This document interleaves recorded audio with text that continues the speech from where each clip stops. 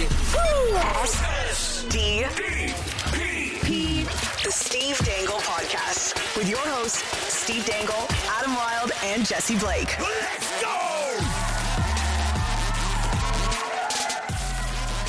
Guys, I have a question. You both saw the game last night, right? Leafs, Blue Jackets. Unfortunately. Okay, all right. So the question I have for you is, No! which Toronto Maple Leafs player's personality is to blame for last night's loss? As in, who is too boring to lead the Leafs past Columbus? I just want to know which of the big four it's going to be. It's got to be the captain. Starts with leadership. It's got to be the captain. The captain Is John needs to go in there. Tavares too boring to lead the Leafs past the Columbus Blue Jackets in the play-in round? Jesse. I think he might be because I haven't seen enough front foot action. And we know true. That's what really gets him excited is And when the puck is on the front foot. And we haven't seen that. So right now he's just level, boring. He's not front foot, haha. Right. He's not laughing. He's not laughing right now. Better not miss. Still the best clip of all time. Steve, what were you going to say before I so ineloquently cut you off? Well, you know, they represent who the captain is. They show who the captain is on the chest. See on the chest. Mm-hmm. But for me, you know what I see? Whenever it's after the game, and he's walking around in his sandals like hockey players do. They like Eating his kale? Yeah, eating his kale. But after the game, after being in those tight boots, they like to let their little feetsies air out. And you know what I see with John Tavares? Toes in pristine condition. Guy doesn't even think about kicking a trash can to motivate his team. You just got to walk in there. You got to have 5 of them lined up. Letterkenny, blah, and just start kicking them all over the place so that the Toronto Maple Leafs know to score some friggin' goals. That's what they got to do. And if he doesn't do that, bad leadership. Connor McDavid never kicked a trash can in his life. That's the only true. time he ever kicked a trash can was in 2017. And look at that. They made it to the second round or whatever. If you don't know what I'm talking about, Adrian Dater of Colorado Hockey Now suggested that Connor McDavid, and this was on Twitter, Connor McDavid is not inspiring enough to lead the Edmonton Oilers to victory. He said he's just too boring. Now, the tweet, as far as I can tell, has been deleted.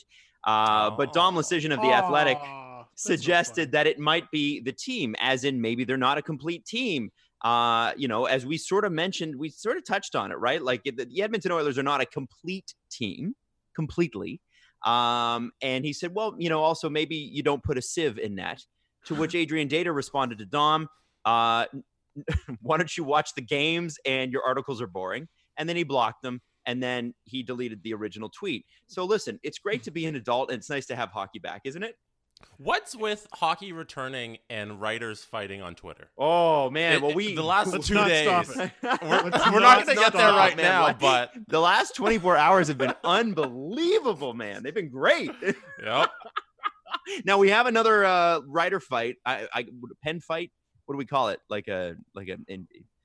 Is it Ink swords vengeance? if they're using pens? What? I would what is call it? it a Cold War. It's been a Cold War for quite some time now between Steve Simmons and James Myrtle.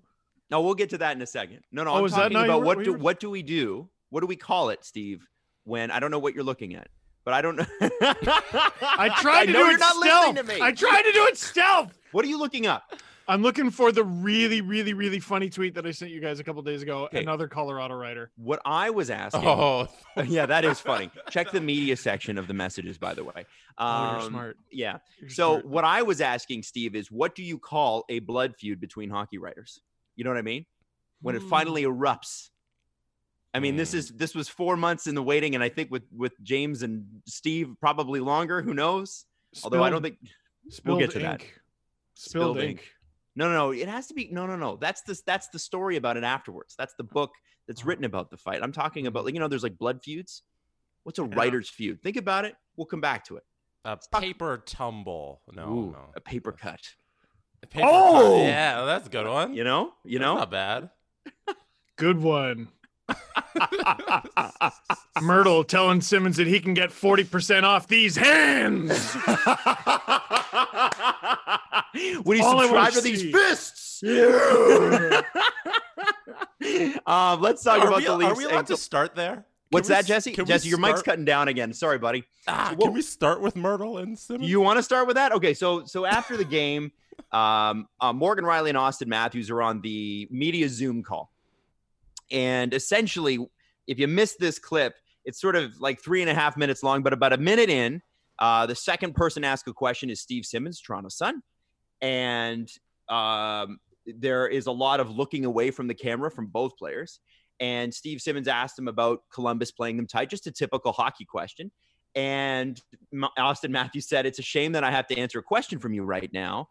I thought the article you wrote about my health earlier this summer was unethical," and then went on to answer politely Steve's question, which I have to give him credit for.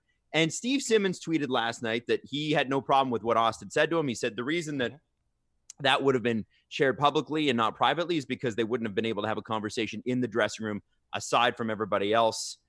I don't know. I guess that's something that probably happens from time to time with players where it's like, I didn't like that you wrote this about me. When we had Steve Simmons on the podcast eons ago, he talked about certain players. What did he say? But he said Darcy Tucker knew where the commas were. Yes. Yeah. So, that is that's a guy that's done it for a very, very long time. However, the fight that erupted was James Myrtle of The Athletic live tweeting what was going on and what was being said, especially the Austin Matthews moment. So Steve Simmons responds, retweets it. Again, I love being an adult because this stuff still happens, and says, James, it would be great. It was very passive aggressive, but it's sort of like show up at the games and actually ask a question. Well, now, it wasn't even that. It's I guess Myrtle had done a radio hit or something that Steve listened to. Yeah. And is that what this came from? I think it was. And Myrtle supposedly was asked, who's been the most impressive Leaf at camp? And Simmons goes, and without hesitation, he said Austin Matthews, but he wasn't there. He wasn't there. And James Myrtle replied by tweeting out a photo of him at camp, even though Steve did Simmons, he? Yeah, with the upside down smiley emoji. This was the response to Steve Simmons. Even though Simmons accused Myrtle of never attending one day of camp, he was there. Right. I love it. Now, Steve Simmons retweeted James last night as James was talking about what Austin Matthews said to Steve. And Steve said, "This would never happen to James Myrtle. He never asks a question. Never. But he uses everybody else's quotes. He was asked the other day on the radio who the best player at Leaf camp was, and without hesitating, never mind that he hadn't been at Leaf camp once, he said Austin Matthews." Now, that is very funny that James responded like that. But, I've never understood that. That is obviously something that bugs him. He's brought it up more than once. It's a scrum. What do you think all of those microphones are doing? I don't turn it off between questions. I've never turned my mic off because it wasn't my question. Someone asks a good question and it prompts a good answer from the player. I'm using it. Yes, and guess what rights you have to it? Nothing. I'll say you asked it as a courtesy, maybe. It's a public forum. It's a scrum. Well, and I don't owe you anything. There has been a brooding thing between, and James would hate that we're even talking about this, but there's been a brooding thing between the Toronto Sun and the Athletic for a long time. I know Steve Buffery weighed in, and there have been several other people who have gone toe-to-toe with Athletic guys before because, frankly, there's a new kid in town, and that's frustrating and anxiety-inducing and probably a little annoying for the guys that have been there doing that forever. And so I'm not trying to take sides here, but it's a rivalry, shall we say? As they say, when Austin Matthews and Zach Werenski, former friends from the USA development camp, when Werenski followed through on the Matthews hit, they were jawing at each other. Which is perfectly fine. Right, yeah. Fine. Yeah. Hey, listen, we're all fired up. The playoffs are back, man. Let's go. And then there's Lance Hornby and Terry Koshan from the Sun, who are just kind of really nice trying guys. to do their job. Just, hey, everyone, just here to cover some hockey. I know. They're so. And Mike Zeisberg, he used to work for them as well. Yeah, he's NHL.com now. Right, Yeah. but it's so funny because you got these a couple of bombastic guys, and then these guys that are just like the kindest people in the world, and you're just different personalities in every newsroom, right? I would help Lance Hornby boost his car, like if I saw him in the parking lot. Like he's just so nice. Oh, He's I barely saw him say anything like when I was covering the Marlies. I'm just like, he's so nice. Same with Zeisberger. If Mike Zeisberger was like, "Yo, I need a place to stay," I've met him 3 times in my life. I'd be like, "I got a spare bedroom. Go ahead." He's just he's just a great guy. And so love anyway, Scarborough. Love Scarborough so much. Oh yeah, when I went to that Scarborough's where we grew up, by the way, for anybody that doesn't know. Well, and I went to the Black Dog, which is just up the street from where we grew up. So. Small story here that I've told before. Chris Draper used to always bring the cup there whenever Detroit won. He used to bring it to the Black Dog, but I was too young to just go to a pub by myself, and so I never got the opportunity to go. When the Capitals won it, Devontae Smith-Pelly, who also grew up in that neighborhood, brought it there. And I'm like, oh, I can't miss that opportunity. And so I went, and Zeisberger just happened to be there. And I was like, what are you doing here? Oh, right. And he just cuts me off. He goes, Scarborough. He just loves going home. Okay, there you go. That's so wholesome.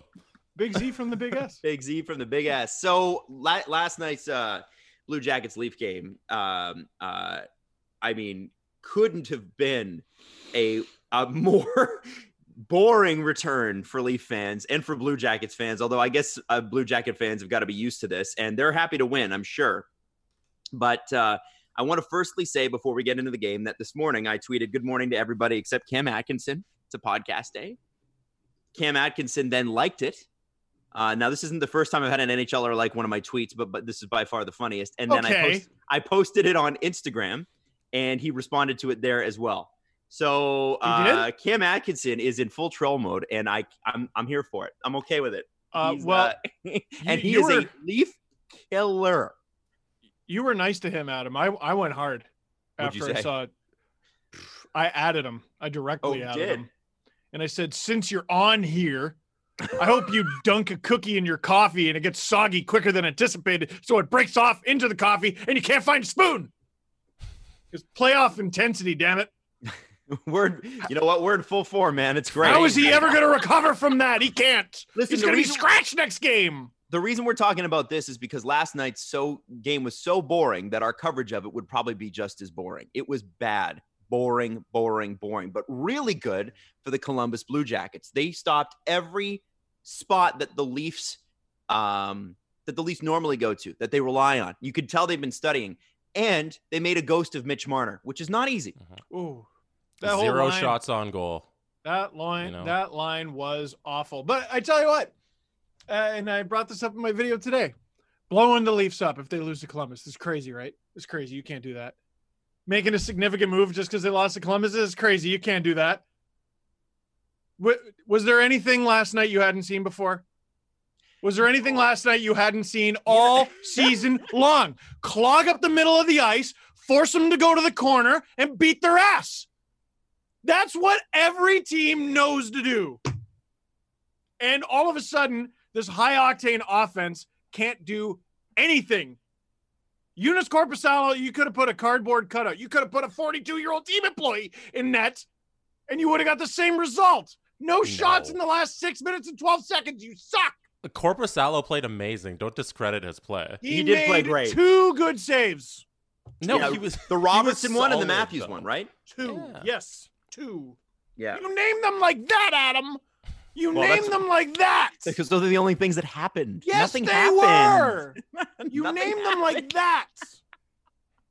Well, I'm not crazy. Okay, maybe a little, Steve, but I'm right. Steve, if you were doing both. If you were doing a highlight pack for this game, how long would it be? 5 minutes of me shouting. Would you? Oh, really? Yeah. No, like a highlight pack. And I would snap, and I would only leave in the offsides and icings. No goals or saves, just offsides and icings. We're doing KHL old school. It was not good. It was not good. No. And it's frustrating. And, I was sitting on my couch last night by myself after my daughter went to bed after the first period. Because she, of course, was like, no, I'm staying up for this. It was well past her bedtime, but we watched the first period together, and that put her to sleep, which was, I was thankful for the Blue Jackets to that. But I'm trying to figure out why I cannot remember Toronto dominating anybody. Who do they dominate? Adam, here's what they would do. Get a little closer to Mike, by the way. They would dominate the New Jersey Devils, for example. They would dominate them 6-1 or 5-1. and the final score would be 7-4. And you'd be like, oh, okay. And they'd be up 4-1 on the Montreal Canadiens, and they would lose 6-5. And they would be up and up and up. They dominated the Red Wings once. Get them a friggin' medal for beating a barely East Coast team. Hey, Montreal couldn't. Yeah. I heard Right? Gord They beat the Stellick Penguins. say I heard Gord Stellick say an interesting thing on the radio today. He said if you went to bed last night and didn't see any of the game, and then you woke up this morning and somebody said the score was 2-0, you'd know Columbus won. But if somebody said the score was 5-3, Wow. you would have known the Leafs had won. And True. it was perfect because that's they the stink. hockey game They they stink. play. If it was 7-4, the Leafs would have won, and any close game is Columbus because if they can't get the ball rolling with the offense, there's nothing there. And Isn't they've that proven it? that for the last 3 years. Isn't that it? Like, okay, 5 months off, first game back, unique circumstances. Picked up right where they left off. That's the bad news. Like, they're the same. They're the same not very good hockey team. Let's say it. They're not very good Not They're very not. good when they're not rolling. when they're not rolling. They can't. When have they ever been able to defend? They turned it on, I want to say half a dozen times this season, where they had a really good defensive performance that was matched by an offensive performance. Just enough to make you think, hey, they could do this. Yeah. And one of them was a loss. Everyone's like, remember that St. Louis game? I do. They lost. What are you talking about? And it was at home.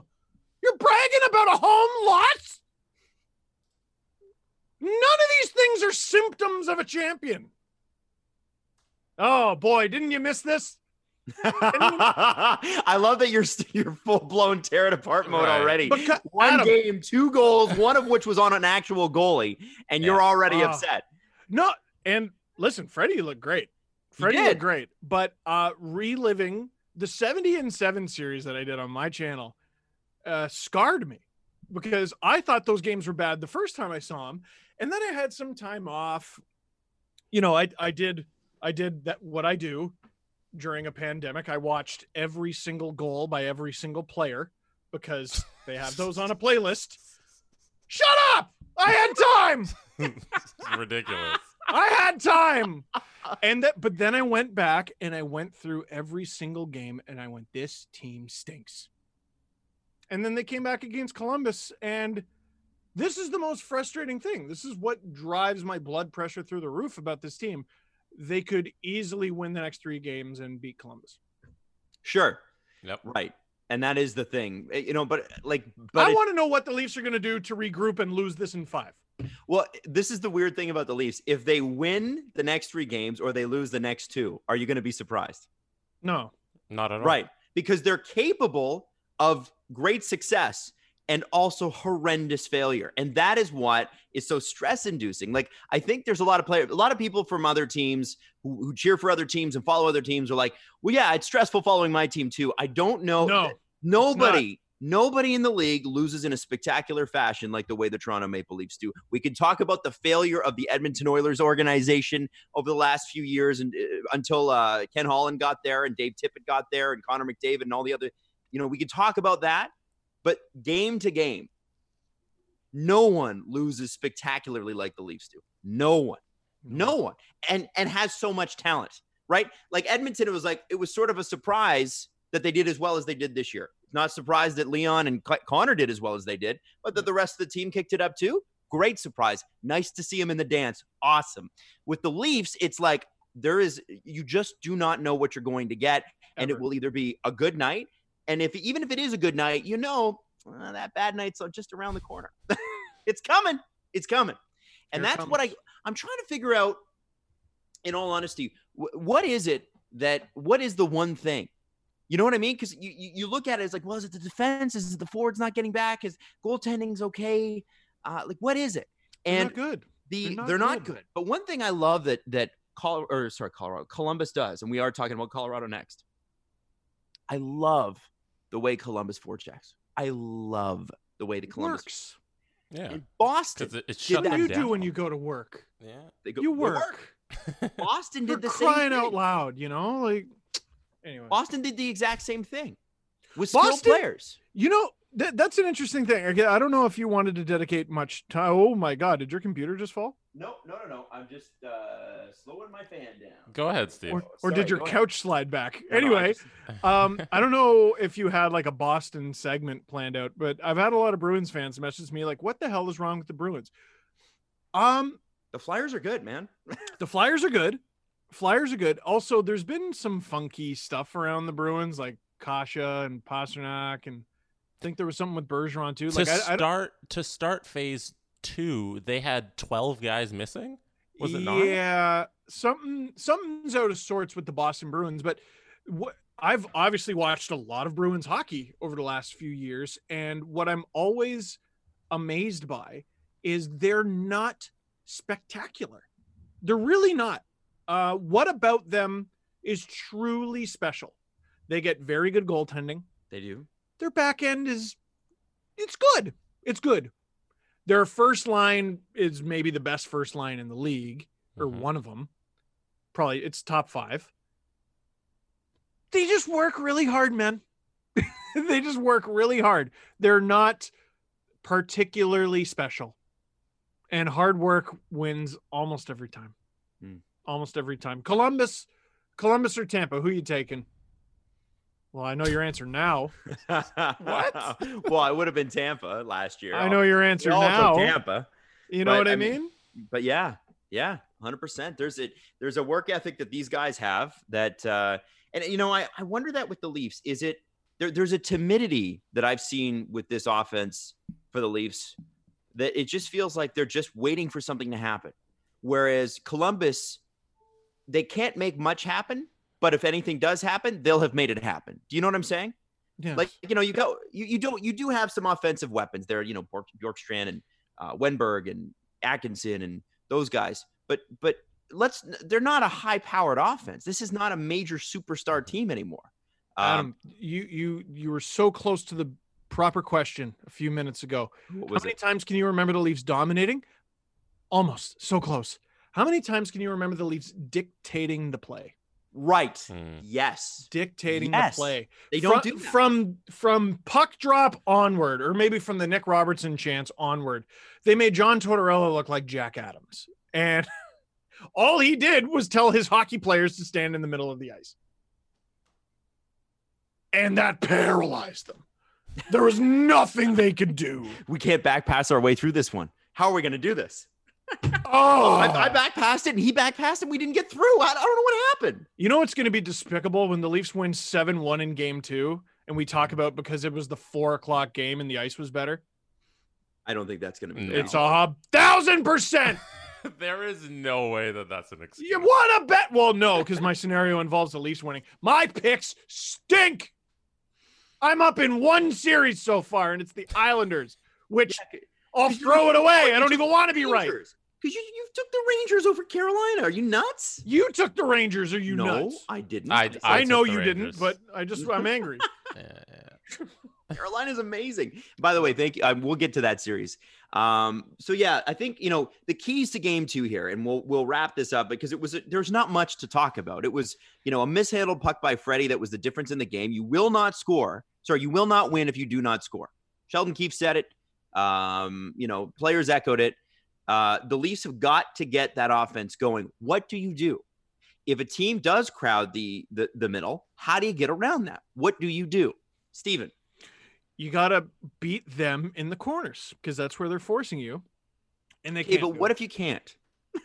Because then you built a shitty team. When the play got to the corners, it was a guy like Seth Jones who just ran in there and just bodied whoever was there. And Zach Werenski did it all night too. And they're not going to win those battles because they can't outmuscle these guys because those guys work harder.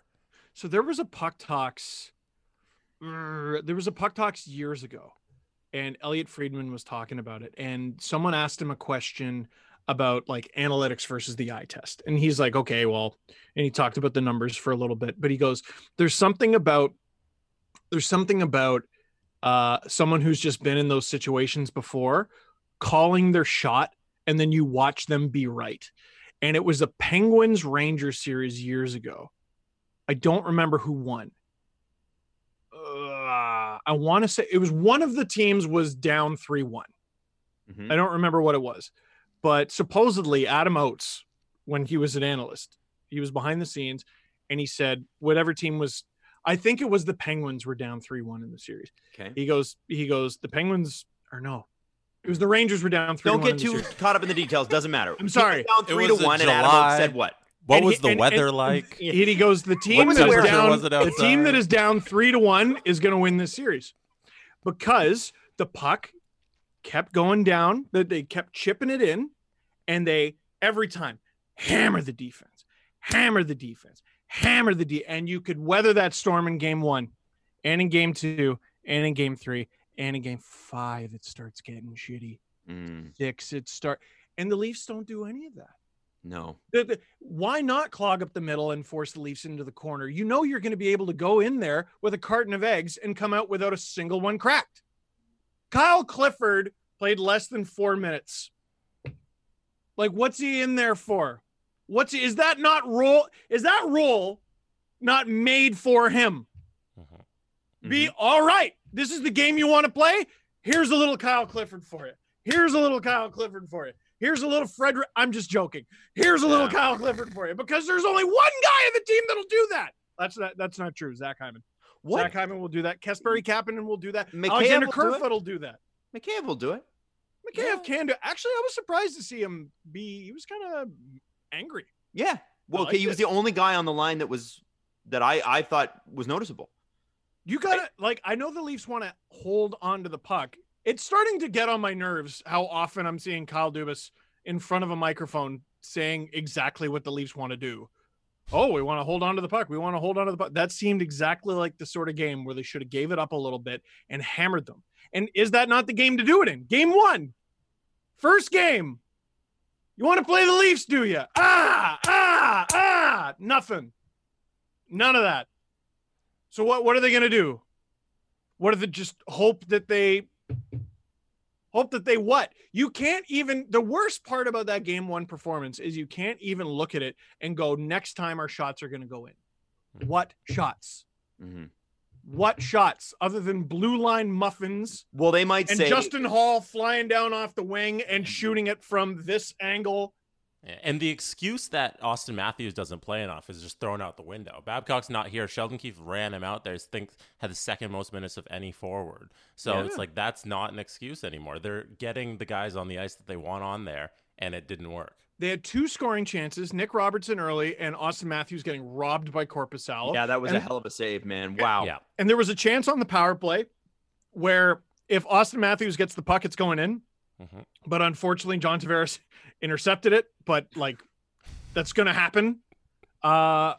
So if all 3 of those go in, they get 3.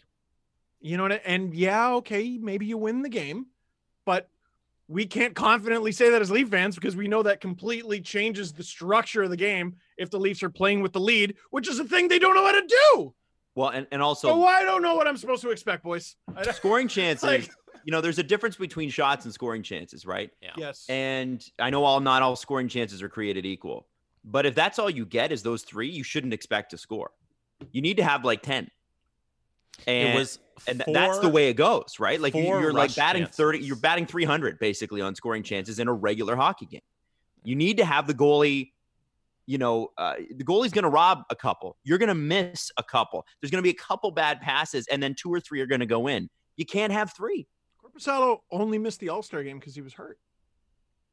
Well, he's a good goalie. There's no Great question. No, goalie. that's clear. I don't think anybody's disputing that. He's a great goalie, but they didn't give him much to work with. Like it was No.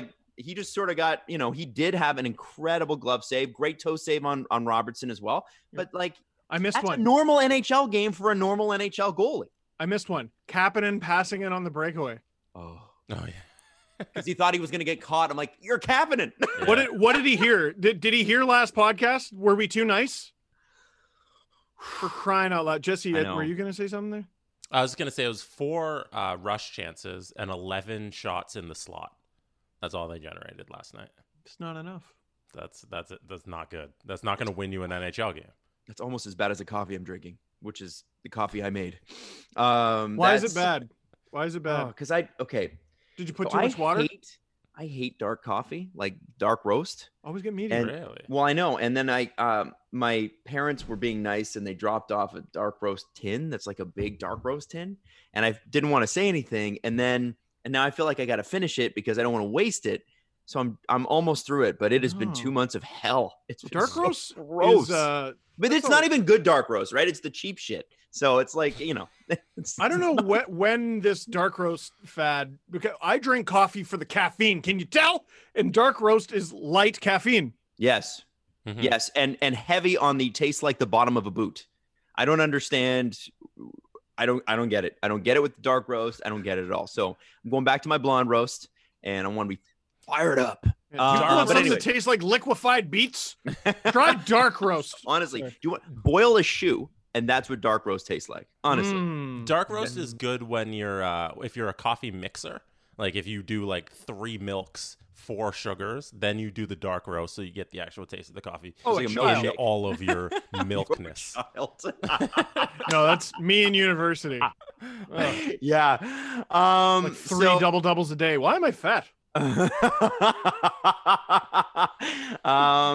Well, listen, I mean, it was a boring game, and I hate to say that I called it, but I called it. The Leafs did not score, and I did call that last episode, and a bunch of people were mad at me for it, and they're like, "You jinxed it." I'm like, "Actually, no, I didn't jinx it. This time I called it, and I was right, and that's rare." And shit, why did I now? Anyway, guys, I'm very excited because we get to bring on our new partner on the show. Now we have had several partners in the years past, but this one we're particularly excited about. Jesse, Yes. could you introduce Tony to the show, please? I can't. Who's that? Celebrate with Frosted Flakes. Oh, is Guys? that our new partner, Tony the Tiger, Adam? That is correct. We want to welcome Frosted Flakes to the show. We're going to be talking about Sellies that we love. I can't believe it's Tony the Tiger. Oh my God. But this is What's so strange about our personal friend, Tony the Tiger? I know. Joining the Steve Dangle podcast. We've talked about it for years with Tony when we've been out for milk with Tony.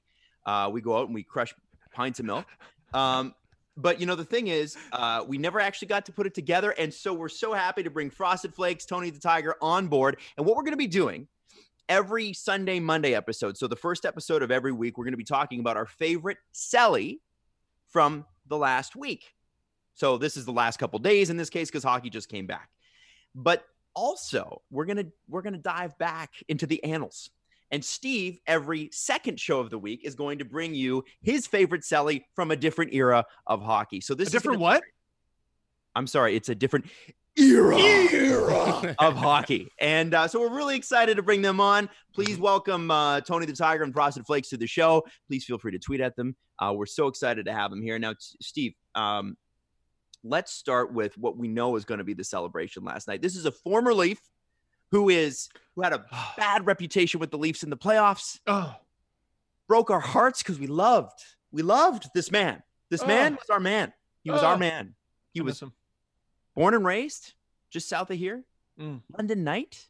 8th overall pick, if I'm not incorrect. 9th overall pick. I'm definitely incorrect. 7th. Okay. Sorry. He's somewhere. He's within a range of that. Top 10. Top 10. That's right.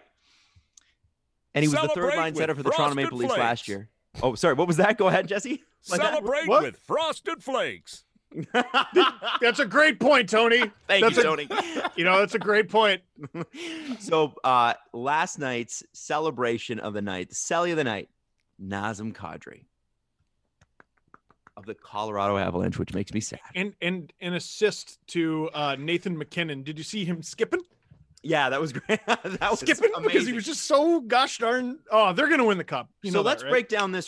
break this down because this is important. Okay, so it is the Colorado Avalanche who had a pretty good start to last year's playoffs, but kind of fizzled out. They made the Flames look silly, but then could not get over the next round. They're in tough against the defending Stanley Cup champions, who are mostly intact. Like there's been no major subtractions from the St. Louis Blues. Jordan Binnington is still Jordan Binnington. You've still got Pietrangelo. You've still got three pretty tough centers that you're going to face, and Carl Gunnarsson. Let's not forget about him. Who is and they were a still top five playing team hockey. without Tarasenko almost all year. Right. This is a tough, complete team. St. Louis, another one of those complete teams. Now, they will have probably some major subtractions. This is the last run, I think, of this iteration of the St. Louis Blues. You're going to have at least one big name leave in the offseason, right? Petrangelo's contract's up. If you want to keep him, you're going to have to move someone else. If you don't want to keep him, he's going to move. That's a major thing. So this is big for them. And the Colorado Avalanche have a guy named Nazem Kadri. Just a guy. There's Who's mere not suspended. seconds. What's that, Jess? Who's not suspended? Who is not suspended. There are mere seconds on the clock, guys. Puck hits off of Jordan Binnington. Now, usually, what do we like to talk about with goalies? Something they always used to bring up. Goalies. When you shoot the puck at the goalie, what do you want the goalie to do? You want them to control the Rebound. correct. Jordan Binnington did not do the greatest rebound control. In fact, the rebound went out the other side and directly onto Nazem's stick. Obviously, it goes in the net with a tenth of a second to go. And they had to check this. They did the replay check and everything. Boom. Goal. I love the desperation that hockey fans have for their team to win, because producer Drew tweeted something that was technically true, but it's still one of the craziest things I've ever heard a fan argue. He goes, there is time between 0.1 seconds and 0.0 seconds. And the devil of it, he's right. He's right. He's right. Kind of. It is a measurement of a block of time. Yes. The devil of it. And whatever that time is, that's when Nazem Kadri scored this goal. And it was pure joy, pure elation. You could see, even through his mouth guard, someone on his team clearly went, "Did you get it?" And he goes, "I did." I think I did. And Nathan McKinnon just skipping down. Oh, are they having fun or what? Oh, I think they're having a good time. And Nathan McKinnon was probably like, it didn't have to be me. Yeah. You know? Wow. Another guy.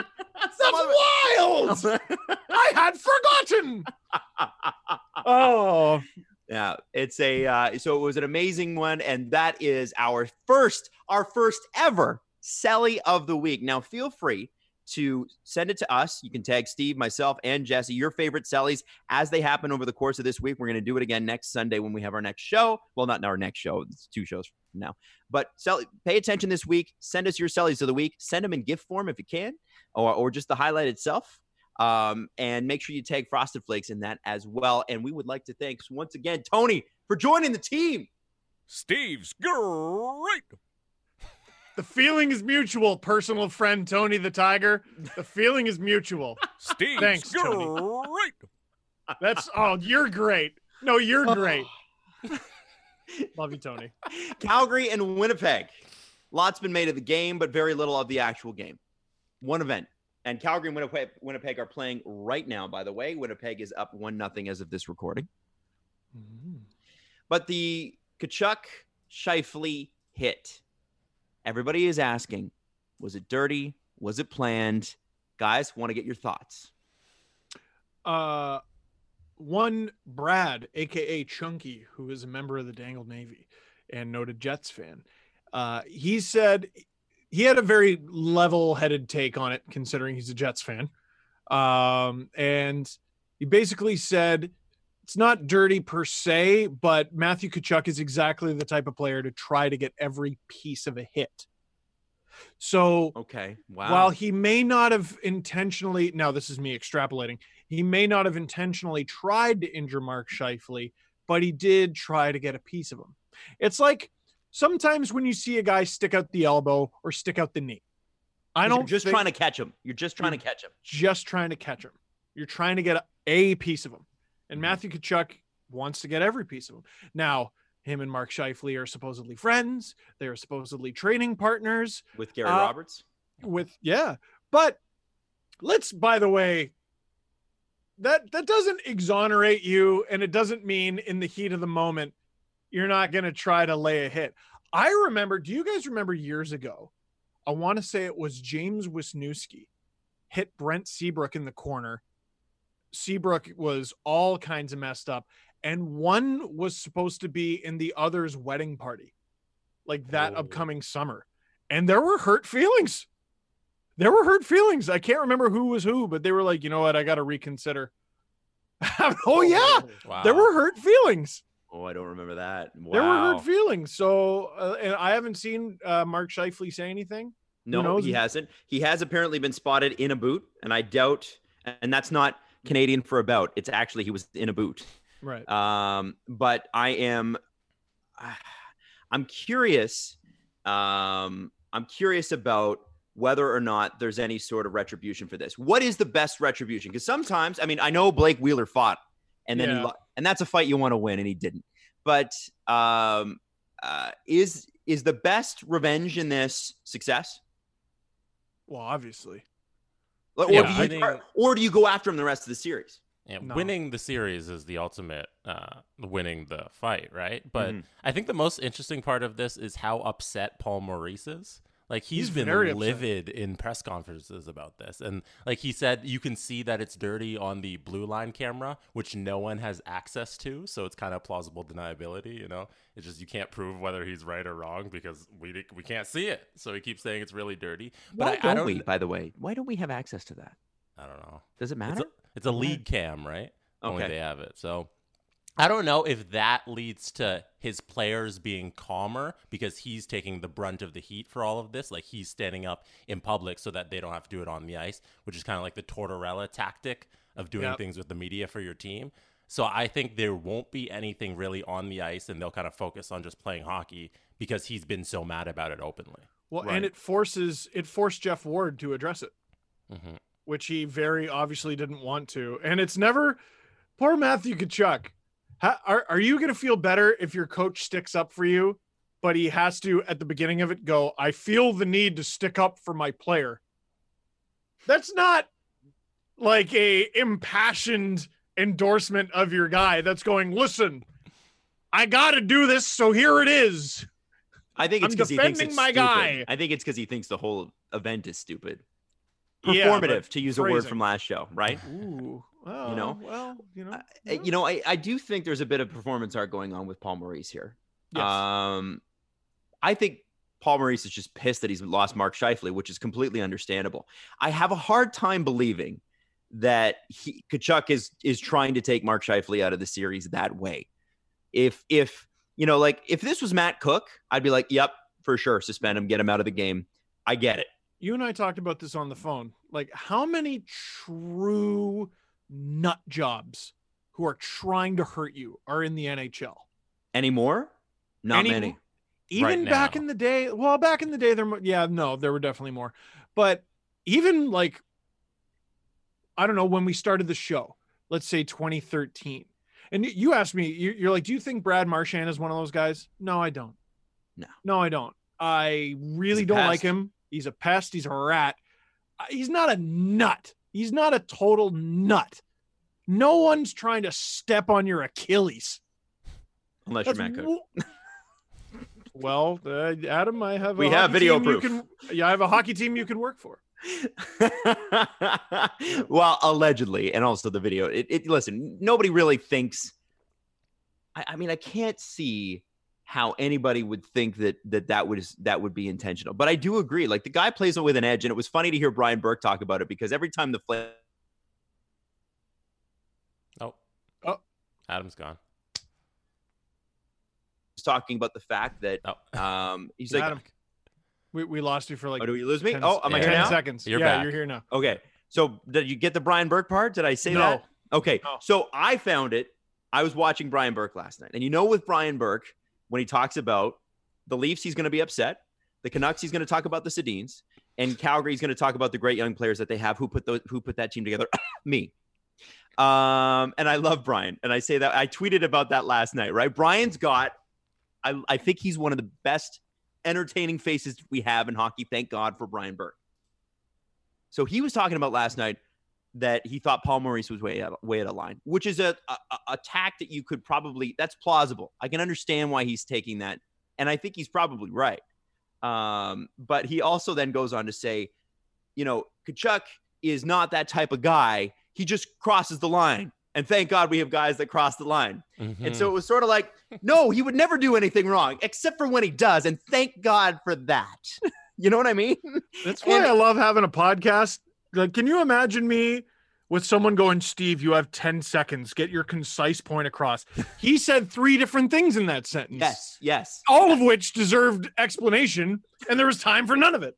Well, and live TV is really hard. I want them to have, why do they not? It's a bad example, but one of the things that made Don Cherry and Ron MacLean magic for years was that Ron used to challenge Don and go, Don, that doesn't make any sense, or you just contradicted yourself, or that's complete and utter nonsense. And people really liked that. Yeah, you can't. Why is it's no not one a bad on example, TV? Adam. I would love to see Brian Burke go toe to toe with anybody, and just have it's like what Shaq and Charles Barkley do. You know what I mean? Like, I feel like because he's a fun guy. He's willing to listen to other people, but he's also got his opinions. And I was surprised that nobody said, Brian, you said a couple different things. Do you want to clarify that? And I know that timing's an issue, but give Burke more face time and let somebody go, hey, Brian, just want to check in with that. You know what I'm saying?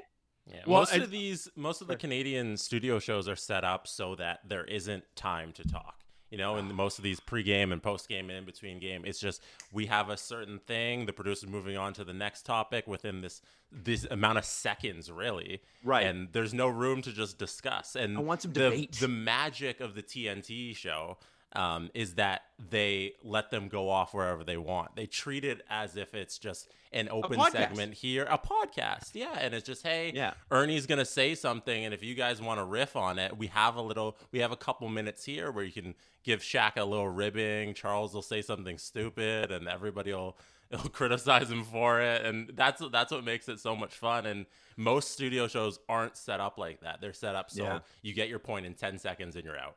Charles Barkley will make a joke and Shaq will ask him to repeat it. God, I watched 2 things all summer. It was Red Dead Redemption videos and NBA on TNT, Shaq and Charles Barkley. I love it. I love it. So it's good. So funny. They are magic. They're magic.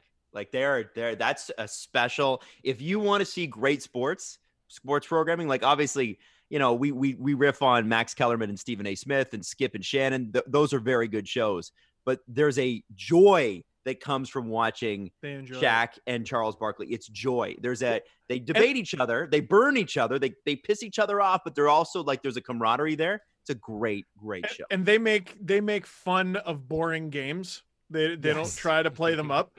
Yeah. Charles Barkley, last time I went to New York, I left 2 Knicks tickets at the front desk, and when I came back, there were 4.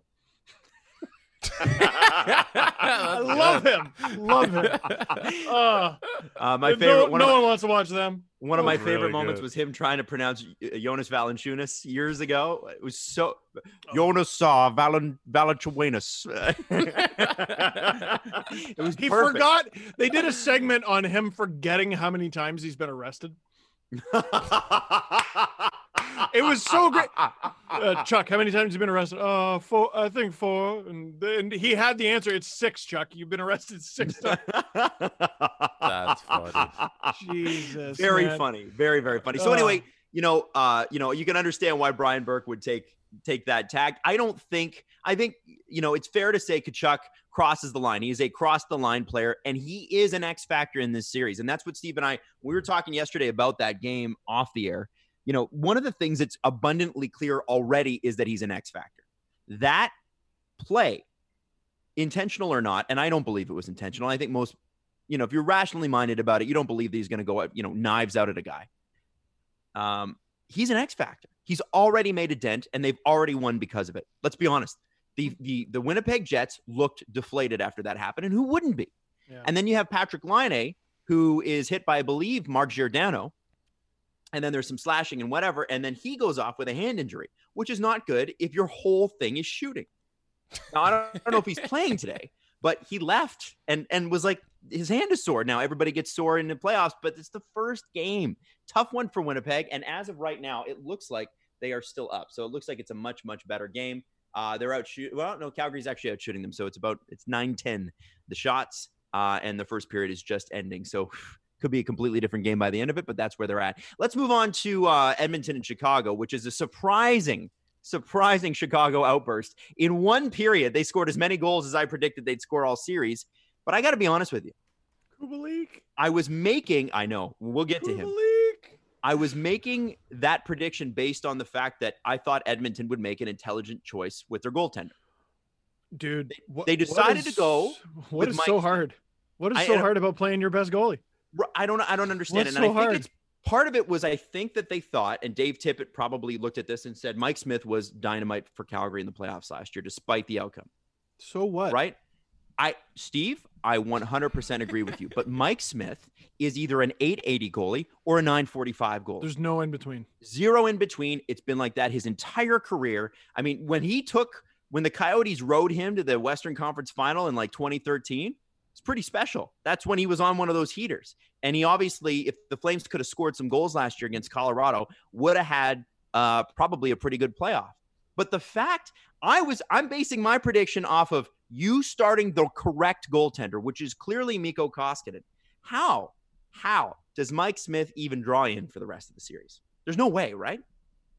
Until Koskinen has his first bad game, and then they go, well, there's Mike Smith, who's always been good in the playoffs, even though he hasn't done it since there was last year. Last year was the first time since 2012.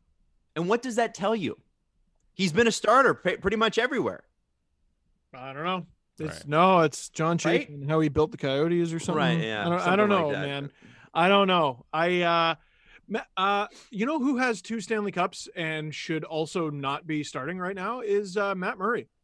Is Tristan Jarry hurt? Did I miss something? No, we're not talking about that right now. We're talking about Edmonton right now. Well, damn it. Also- What is the okay, so what so I'm I kidding, talked I'm about kidding, I'm No, kidding. you're right. Yeah, I talked about skill Yeah. versus structure. Yes. Oilers have 2 guys for sure who we know have unbeatable Joker in a game of president skill. Yes. Unbeatable. But I think what really helped them this year, besides a little bit of depth, Ethan Bear coming up and Kailer Yamamoto and stuff like that, they started to play better as a team. And part of that is obviously skill throughout your lineup and depth and everything, but they played much better structurally and they got a few saves, and those saves might have been because of that. Boy, did they miss the structure. It wasn't there. And one thing I don't know if we gave the Chicago Blackhawks enough credit for is they've been together for a very long time.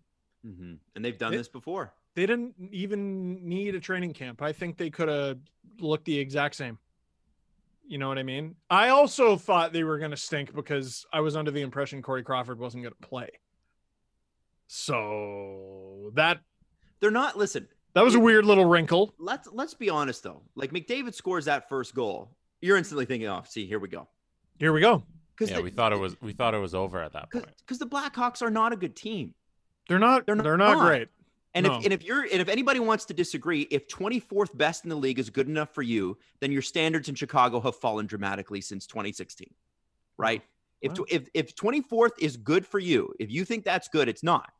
But if you think it is good, then your standards have fallen dramatically. This is not a good hockey team. Kubalik's good. Tays had a great game. You've always got Patrick Kane. Duncan Keith looks like he's healthy and good. Making a rested. comeback? Yeah, sure, for sure. But don't tell me that this isn't still Edmonton's series to win, which I believe it is.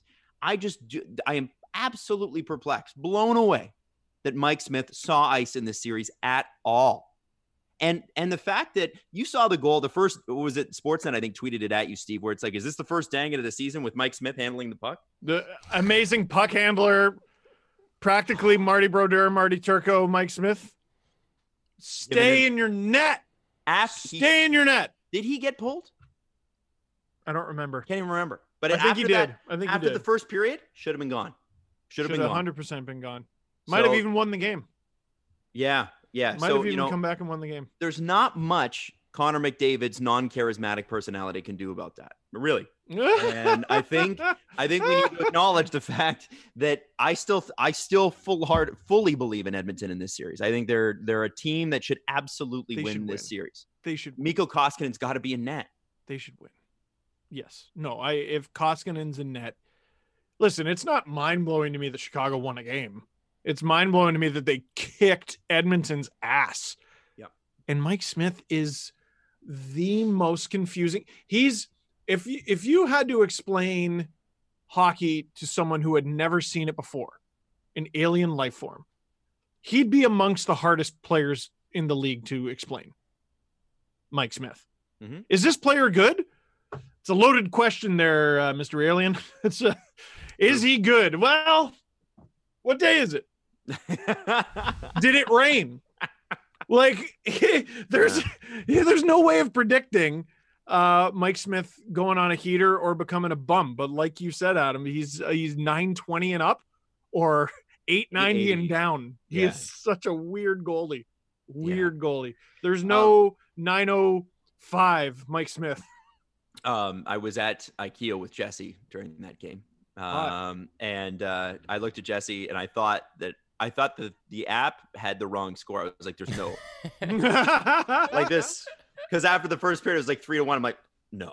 And I showed Jesse, he was like, ooh. And Jesse's girlfriend, Gabby, was like, oh, that's great. I love hockey so much. And we're like, okay. Sorry. She was making fun of us. She was. Because we don't stop. Hey, Adam, you want to be mad? Sure. You know what I just found out? So, you know how Dominic Kubalik is nominated for the Calder? Sure. Mm-hmm.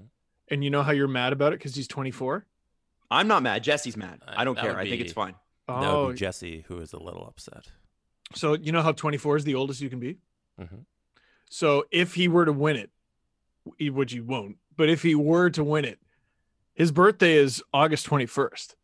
So if he wins it, he'll be 25 when he wins it. Nice. So he could be past the age that he's eligible to win the Calder and win the Calder. Yes. That's stupid. I mean, he's not going to. Also, I'm getting angry at every pro scout in the world right now because this dude was a 7th round pick of the Kings in 2013, played 4 years in the Czech League, 2 years in the Swiss League.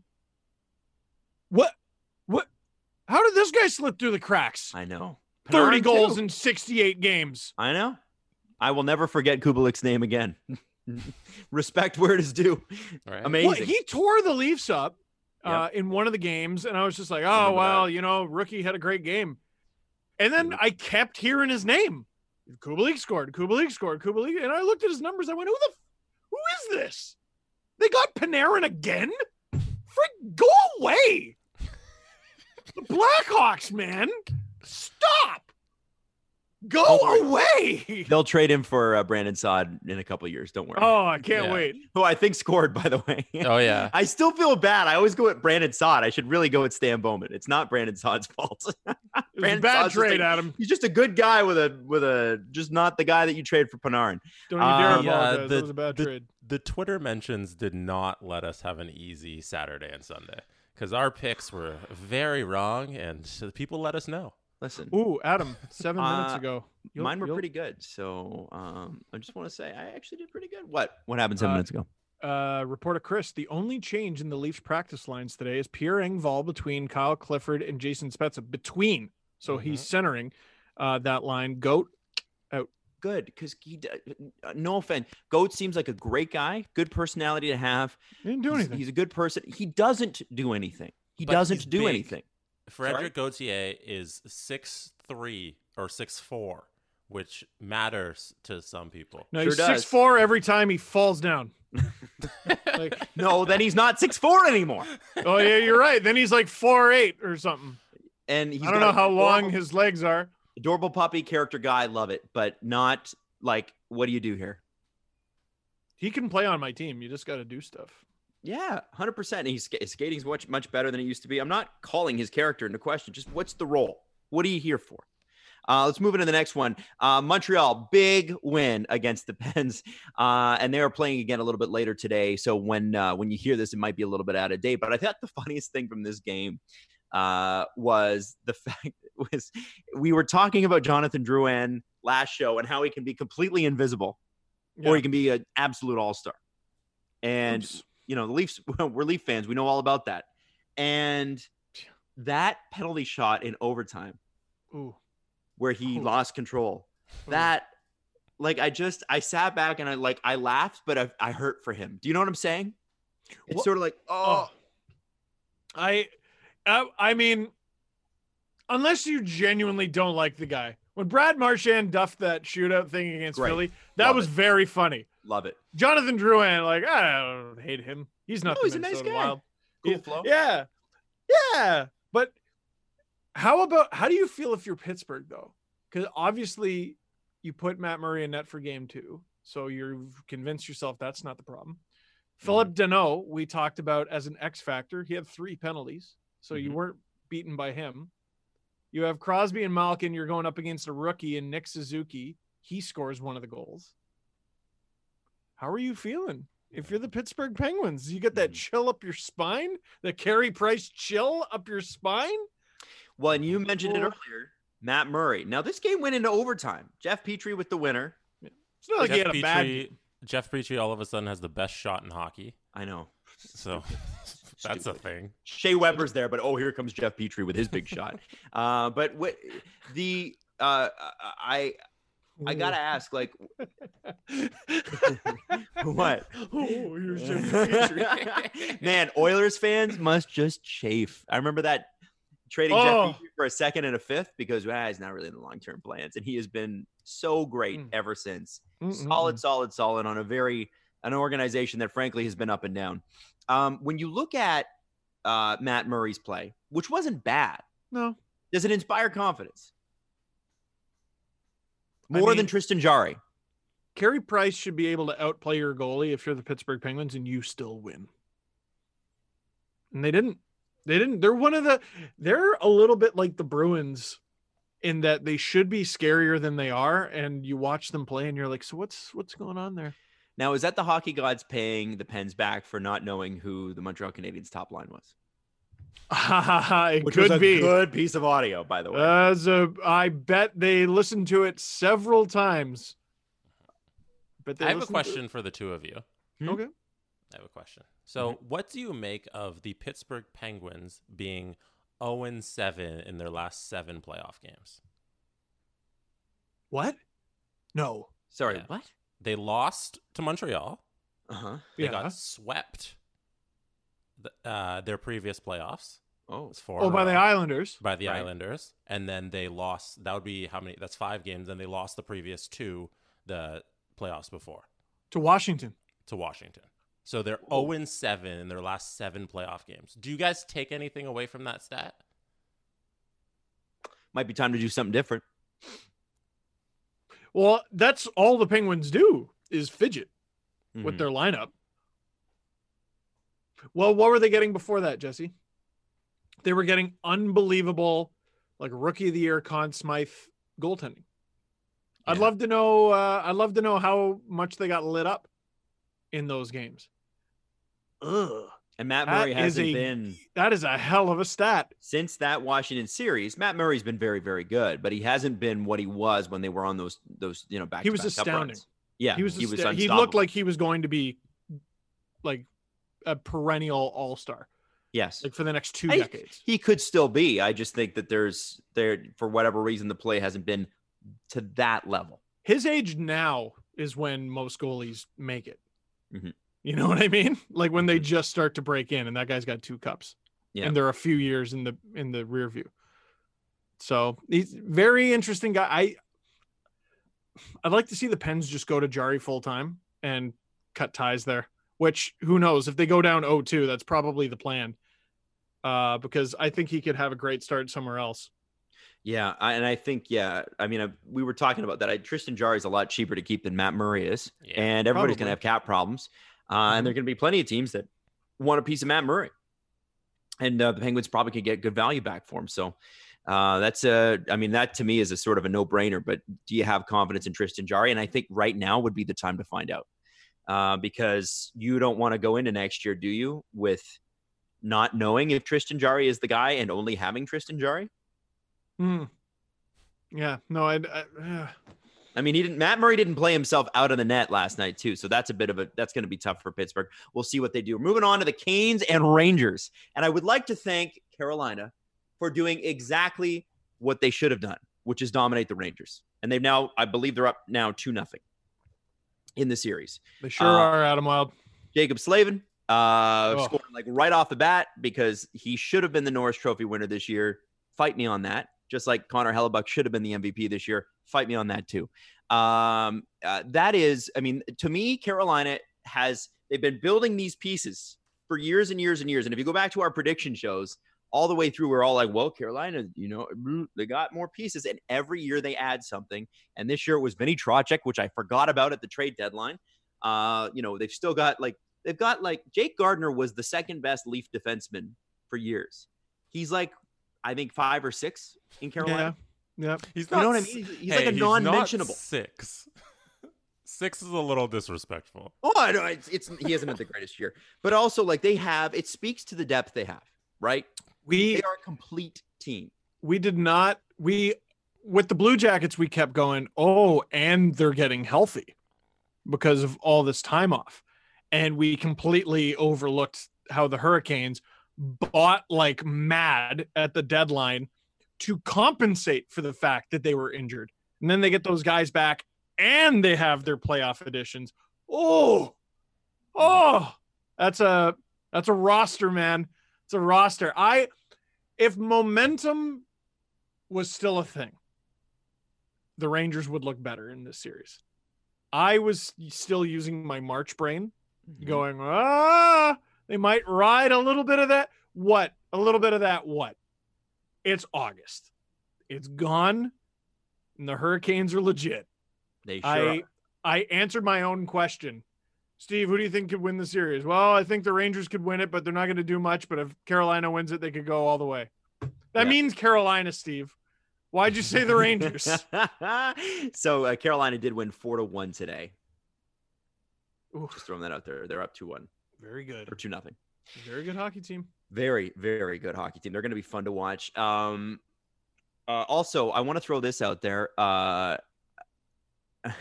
trying to figure just with the Rangers for a second. The Rangers have 3 goalies. We mentioned that, right? It's just Georgiev, Lundqvist, the other guy, and Henrik Lundqvist. Yeah. Forget the other guy's name. It's just Jorkin. That's it. All guys that conceivably could be starters on certain teams. Maybe even Carolina. Because if you were to say there was a weakness in Carolina's... Oh, can you hear me? Yep. Okay. Mm-hmm. If you were to say there was a weakness in Carolina's lineup, you could say, as Jesse pointed out, Peter Mrazek? Go fart That's in your your hat. goalie? Fart in your hat. Right. And unless this might just be the Rangers tipping the cap to Henrik Lundqvist. He's not, of those 3, is he the best goalie? That's another questionable choice. He's now started 2 games in a row. And part of me is wondering if it's like, okay, start him because he's got 1 year left. If we make the playoffs next year, he's not starting. And it's a play-in round, and this season's it's just fun money anyway. Like, he hasn't been good. Guys, what was the score of game 1? Do you remember? No. Okay. 3-1? Okay, so if it was 3-1, Henrik Lundqvist has let in 7 goals in 2 games. Yeah, but it's the tale as old as time with Henrik Lundqvist not getting enough help. So far, okay, in the one game, Adam, he posted a 919 in his last playoffs in 2017. Granted, it was 2017. He was a 927. He had a bad year in 2016 with an 867. Good Lord. But then before that, 928, 927, 934, 931, 917. Listen, you play your best goalie. That's the end of it. However, I think it was pretty telling how many Bruins fans, how many Rangers fans saw that Shesterkin was rumored to be the game 1 starter. And even they were like, Henrik loses it just like that, eh? Really? After all that? Listen, let's not confuse Mike Smith and Henrik Lundqvist. I'm not saying that. I'm not putting them in that category. Okay. I'm just talking to people. Just talking. Let's not confuse the two who both have good playoff numbers. One guy's been in the playoffs basically every year. The other's Mike Smith. And Henrik Lundqvist has been the messed up thing is Henrik Lundqvist, you could argue, has been the best playoff goalie over the past 15 years. Just hasn't won. Hasn't won a cup. Almost did. Damn near almost. It's gonna at least Luongo went quietly into the night because the Panthers couldn't be arsed to surround him with a good team. If Lundqvist doesn't win it, it's going to be torturous because he has been legitimately spectacular over his career. And if the Rangers lose, I just don't think it's going to be because of him. Yeah, and let's also not forget that Shesterkin on Saturday was unfit to play.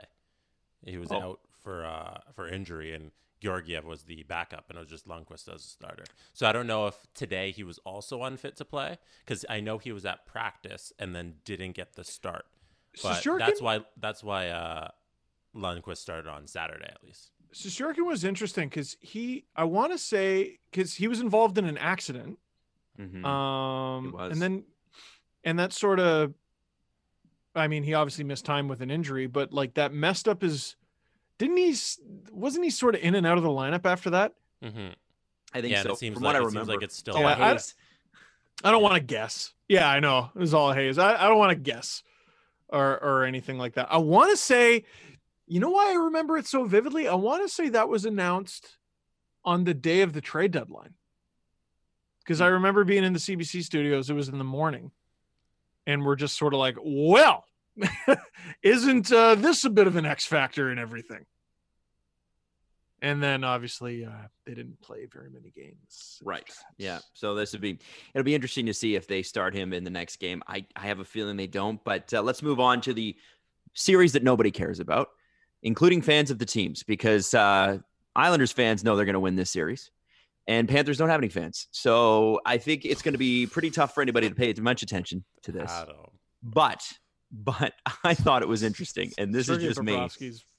Washed. Wow. Wow, man. Wow, Bobrovsky. But let's talk about Andy Green.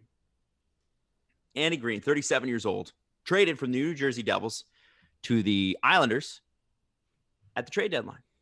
Lou Lamoriello, as he often does, traded a second-round draft pick for Andy Green, who he had in New Jersey.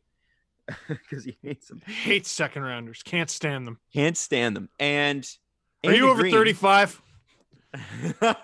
Second rounder. Andy Green got himself a healthy scratch for game one. That's not good, right? No. Now, Johnny Boychuk got just a brutal hit to the head from Matheson, and he may not draw in for game two. We will see. Not playing it yet. But it is not a good look. And I wondered about that's the only thing of interest that I could find. We know the Islanders should win this series. They should win this series, no problem. The only story to come out of that series would be if they lost it. Yeah, 100%. Or and like if Bobrovsky was all of a sudden back to him. And I would expect, because Bobrovsky, we've talked about this before. This is his pattern. Bad year, good year, bad year, good year, bad year, good year. Right? Mm-hmm. We talked about next year. He's going to be phenomenal. He's going to be spectacular. We're going to be like, why did we ever doubt Sergei Bobrovsky? He's won Vezina twice. The Russian Pecorine. Who we also need to talk about later on. Who they all three of them have Mike Smith syndrome, but like to the extreme. We were talking about like, the Blackhawks and man, the Montreal Canadiens look bad in their warm-up game. We were talking about the worst team remaining. It's the Panthers. It's clearly the Panthers. They were awful. Yeah. Like in March, and then they sold, and now here they are in the playoffs despite selling. There should have been a rule. Did you sell at the deadline? All right, you're out. And lastly, Buffalo should be in. They bought. They did. They bought Wayne Simmons. They did. They should be in. Montreal out. You traded Kovalchuk away. Sabres got Wayne Simmons. Sabres are in. You're out. If Buffalo was in, would they be legally required to still retain their old GM, who they've since fired? Yes. They were totally competent in March. And they get Connor Sherry back. for their series against Pittsburgh. And they get John Chayka just for fun. Yeah. And they He get gets to John go Chayka. over there. And John Chayka and hurt feelings and a second rounder. That's how it works. I'm excited for hurt feelings. Nashville and Arizona. Oliver Ekman-Larsson kicked it off with a. You got to feel for Oliver Ekman-Larsson, who is a perennial Norris candidate, who hasn't seen the playoffs in 8 years, and he hit that like 5-player trick shot, and it sort of arced its way past UC Saros, and that kicked off the game. Great start for the Coyotes, which was cool. But if you're, up until this game, Pekka Rinne had started 89 straight playoff games. 89, which is an enormous number. That's amazing. Like, that speaks to the success of the Nashville Predators franchise to keep perennially winning. If the Leafs had played half of that in the last 10 years, it would be amazing. I would be thrilled. So he didn't get in. Pekka Rinne didn't get in. Do you put Pekka Rinne in after this game? It was 4-1 at one point. Then the Nashville Predators started to come back. Do you stick with UC Saros, or do you go with the guy that brought you to Game 6 of the Stanley Cup Finals just a few years ago? I say Rinne, because you got to pull out all the stops. You know how we talked about, are the Leafs going to have to make significant changes if they lose? Nashville has to. Like, for God's sake. Like, you made it to the Cup final, and you very clearly never made it close after that. You're not close to that team. The Nashville Predators, it would appear, are nowhere near winning a Stanley Cup. Right? Mm-hmm. You got to make significant changes if you lose to the frigging Coyotes in a play-in. Listen, is this a real Stanley Cup? Yes. Yes. Okay, then you make decisions based on how you perform in these playoffs, everybody. If this is a real Stanley Cup, you need to make decisions based on your team's performance. And if the Preds continue to suck and lose, Steve, you got to do stuff. Sorry to get you out of bed. Steve, are you speaking directly to Justin Bourne, who told you to calm down when you said you were going to take something away from these playoffs when they were done? Yes. Okay, I'm speaking directly to him for the pure fact that he was right about absolutely everything else. Carolina, why? Why did I pick the Rangers? Why? Yep. I don't get it. I don't get that. I didn't get that when you guys picked that either. No, but it's not just Justin Bourne though. Like, cause that was the number one thing that I got feedback on. People were messaging me like, even like, dude, I listened to the show. Like, I've watched you for years, but like, that's an aggressive take. Like, what's wrong with you? that the Leafs should make. What's I get that once a show. You need once friggin' help. And I'm like, I know. All right. But there's something wrong with you if you think the Leafs should make significant. Stop being bad at hockey and win some games.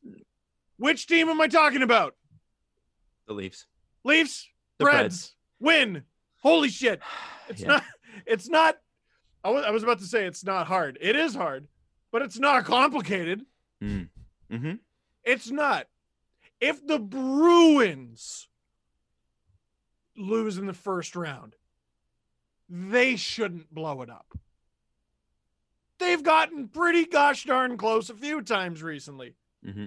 The Leafs and Preds blow it out your nose. I'm sick of the Preds. I'm sick of that team. I'm sorry. You're done. They're in the worst spot possible, which is on the way down.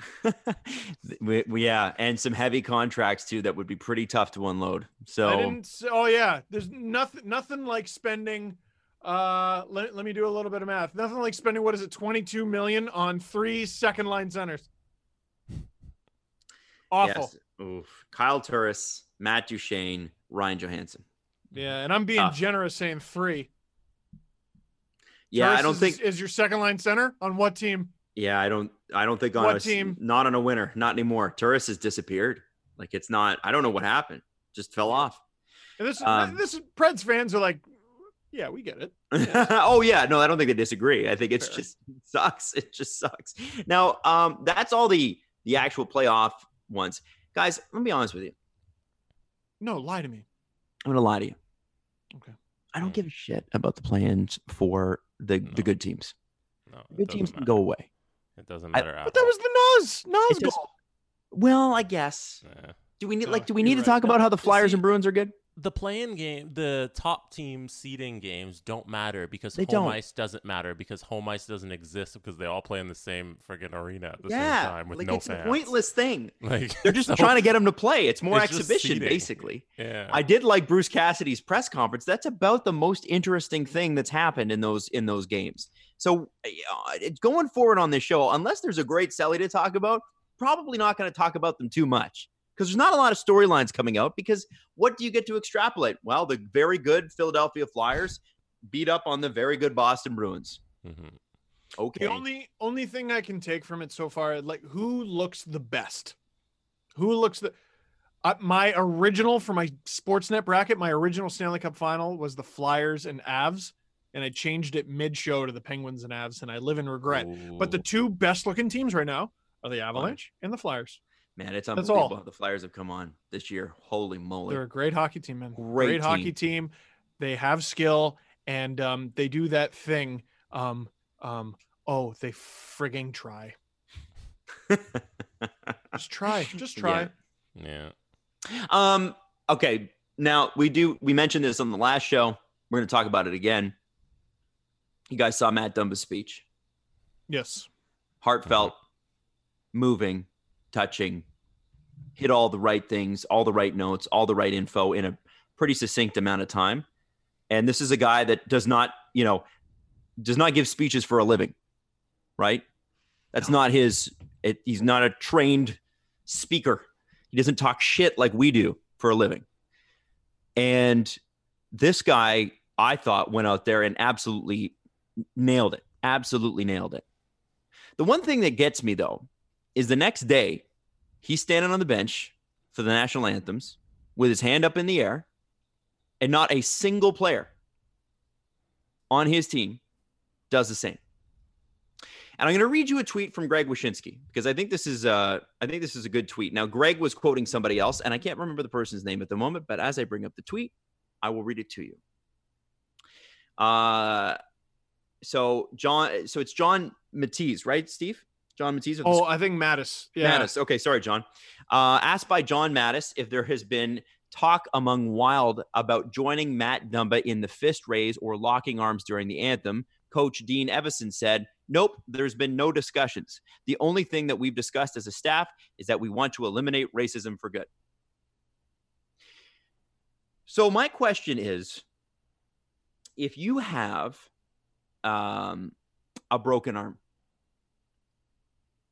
and you are walking around going, what do I do with this broken arm? Does it help to have a bunch of people around you go, man, I don't like broken arms. Do you like broken arms? No, I don't like broken arms. I would never support broken arms. I don't support broken arms. I'm anti-broken arm. Yeah. Anti-broken arm. Some of my best friends are arms.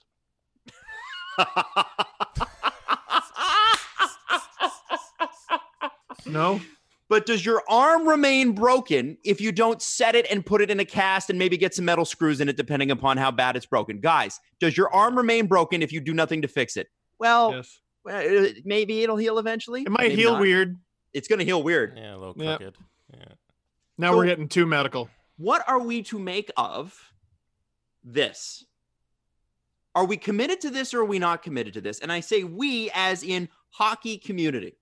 Because it seems like there's a lot of people on the fan side of things that are more than happy to see players kneel, lock arms, whatever it is. And again, I keep saying chicken shit, man. Like Matt Dumba, after he gives the speech, is the only one who kneels. And I'm sorry, Matt Dumba, who came out to make a speech during a Blackhawks Oilers game. Yeah. What? What? I think that's because Why there was- why was he made to be the sacrificial lamb? Well, I Like think that, I really don't think we're appreciating the the balls. I think part of that. the I think initiative. part of that, hold on. I think part of that is Edmonton major hockey center in Canada, Chicago, major hockey center in the United States. I think they were looking at eyeballs, right? Does that sound fair to you guys? It could also be he plays for the Minnesota Wild, Minnesota, George Floyd. Could be that. But that's why they would pick that game, because it would probably have more viewers. Oh, okay. That's what I'm trying to say. I understand. Okay. Could be that. Question for the both of you. So he kneels. He makes a speech. He kneels. He raises his fist. Nobody joins him. And I couldn't help but feel like that almost made it worse. You know what I mean? Yeah. Like it was worse than before anybody had kneeled, right? Now, Jesse, your mic cut out a little bit there, but say it would start. You said your mic has a 100%. weird- I was just going to say 100% it makes it worth. Can I read a tweet as well? There was a Love tweet that. Please. from Yes. Nikki Reyes, Sportsnet personality. Mhm. She said, "So after the murder of George Floyd in the very city you play for, not one teammate had the balls to support Matt Dumba and the message he bravely delivered." And I felt like just the raising of the fist and nobody else doing it along with him isn't that the entire point of this things? So that we're no longer against racism. We're all anti-racist and we're acting towards things that are racist, so that we're all standing together to boost up the marginalized groups. And they left the one black guy on the ice out there alone, and nobody showed support with him. They didn't even have him on the ice. Well, Malcolm Why was he Subban on the and- bench raising a fist? Like, how hard is it to put him in the starting lineup? Right. Have him Yeah, on the ice. He's Matt Dumba. You put Let him him in kneel. the starting lineup. He's Right. Matt Dumba. He probably ought to be. Yeah. The whole thing is about showing solidarity and coming together, and they did exactly the opposite and let an individual stand out and do the work for himself. And it's what we've been talking about, where we're leaving it up to black people to solve white people being racist. Right. We're leaving it up to the people at the bottom to try and fight their way up instead of the top lending a hand down and scooping them up. You know, and just leaving him out there, it did feel worse because it just showed again the willingness of the players to not just show some support.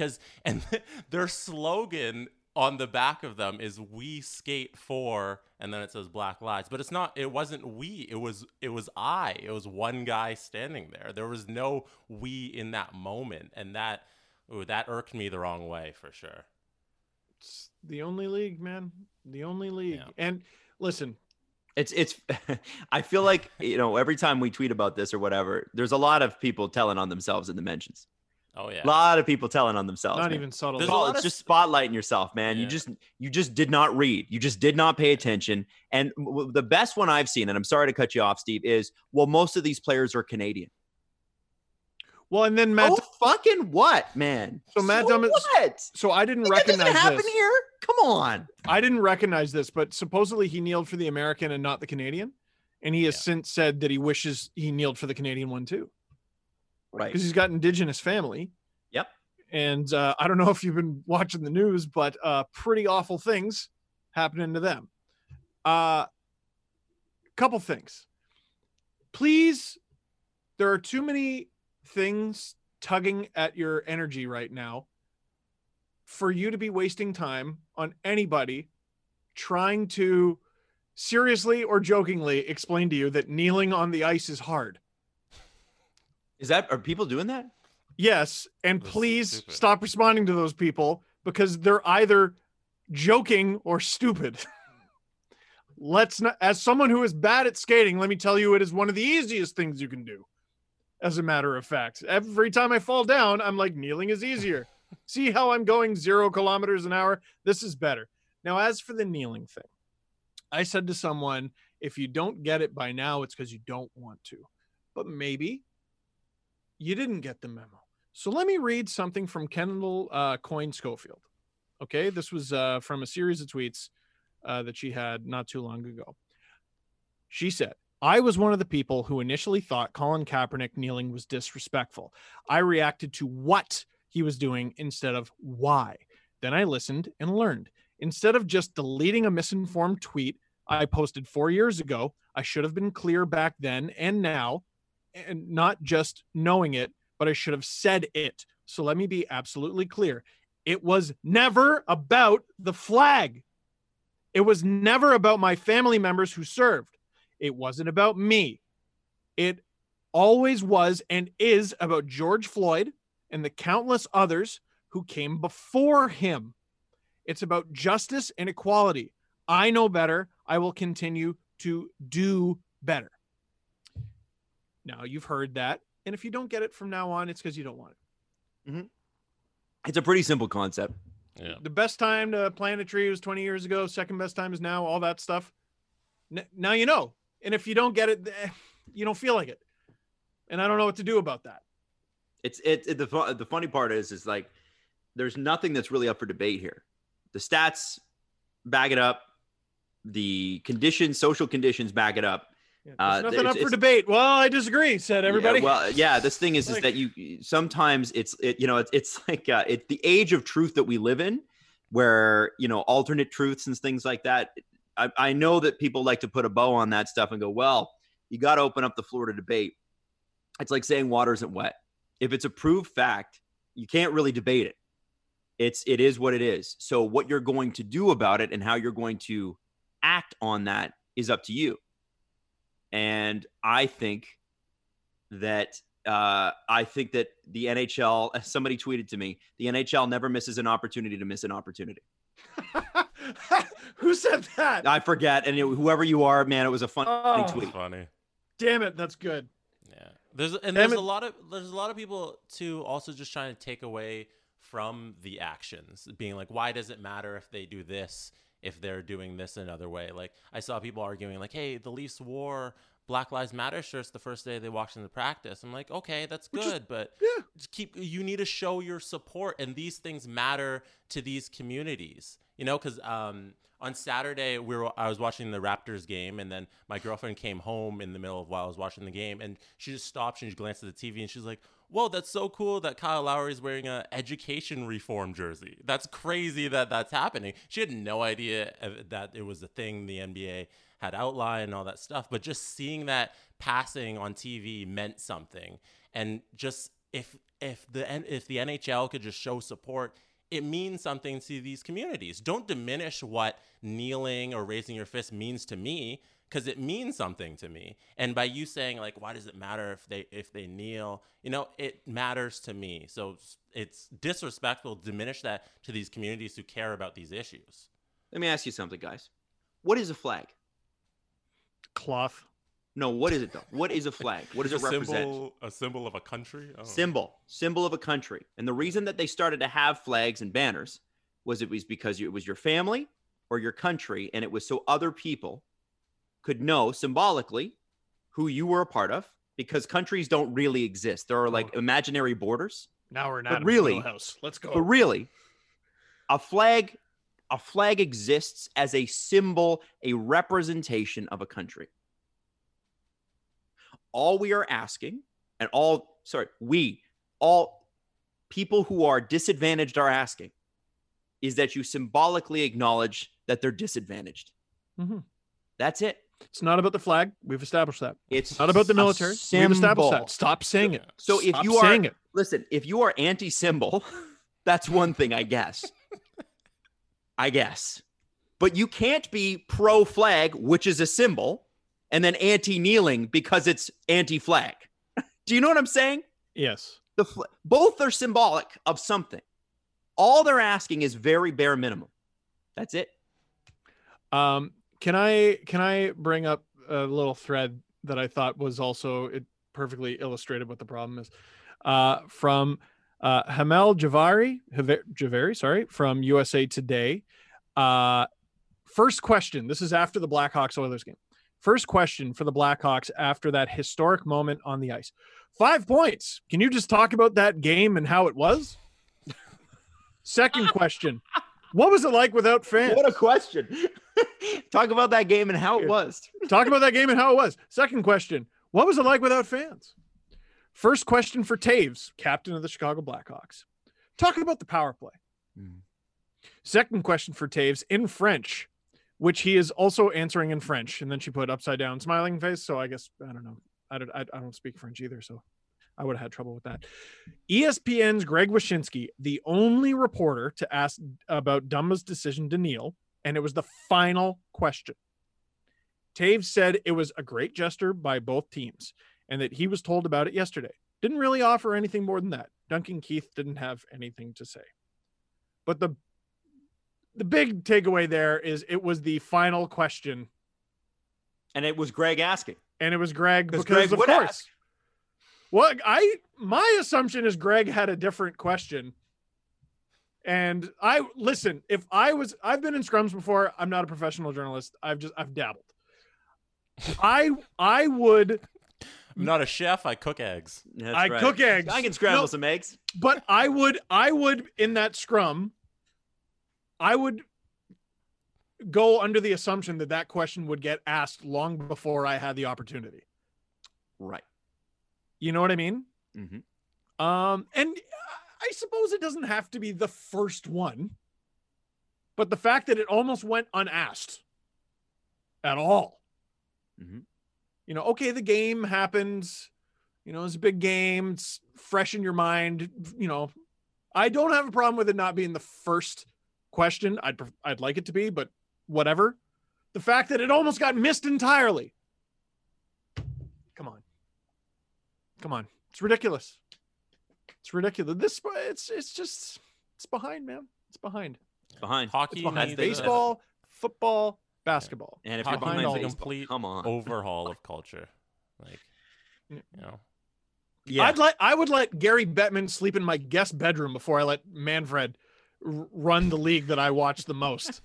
And hockey's behind them in regard to this. And I thought Rob Manfred's been an upgrade over Bud Selig. Holy moly. But if you're behind baseball, you're behind. You're really behind. So anyway, that's our thoughts on it. If you disagree, I don't care. Frankly, I don't care. Look at you still here. I just don't. Shut Yeah, up. I know. Let's do the press conference. But first, let me use the washroom. Guys, it's our first press conference in a little while. While Jesse's pulling up the myriad questions, I just want to throw out a little package to myself that came in the mail. This was my, I got myself a little pre-summer present. It took like 6 weeks to arrive. Little Sure package. but, well, that's life with me. But look, it is a That was a good real time to Great freeze. Britain hockey jersey. And We're shit, and we know we are. We're shit. oh, it froze? And Shit. we know All right. we are. We're shit. oh, All right. Adam, you're And we back. know Did it we freeze? are. We're Yeah, shit. it froze for a little bit. Anyway, Couple Great seconds. Britain hockey jersey. There you go. Hey. It's my favorite. This is my favorite of all the international hockey jerseys. I think Great Britain did the best job. So, and check out the sleeves on these, eh? They're so cool. Anyway, so I waited. I've been messaging back and forth with a few of our British listeners. And I've been saying, guys, how the hell do I get my, because there was the only things that were available, medium, which is too small for me, or double XL. All the XLs and the larges were gone. And I was upset. And they were like, well, this is in the fall. They were like, well, Adam, you know, the under 20 tournament's coming up and England's in it. Great Britain's in it. So, which are different, by the way. Great Britain's in it. Yep. So maybe you'll just get lucky. Well, that was canceled. But for some reason, they made more jerseys and I was able to get one. So I am so thrilled to have it. Although there's some odd things about this jersey, including this collar, which I've never had a jersey collar stick up like this, but I think it's because it's British and it's very proper. That's Something. European style. A lot of the like Swedish, Finnish. Oh, they those pop up? leagues. Yeah. Oh, okay. Well, there you go. There you go. I'm very proud of this jersey. I know no one else cares, but I love it. And shout out to our British listeners who are far more numerous than you'd think. It's actually Yeah. kind of surprising. We have a lot I think of it's British our listeners. third. I think it's our third country. Yeah, a lot of Canadian expats there, but also just a lot of British They're just hockey Brits. fans. Yeah. And no, the they're just official, Brits. I know the British official Ice Hockey League follows all of us on Twitter, and they Mhm. listen to the show as well. So shout out to them.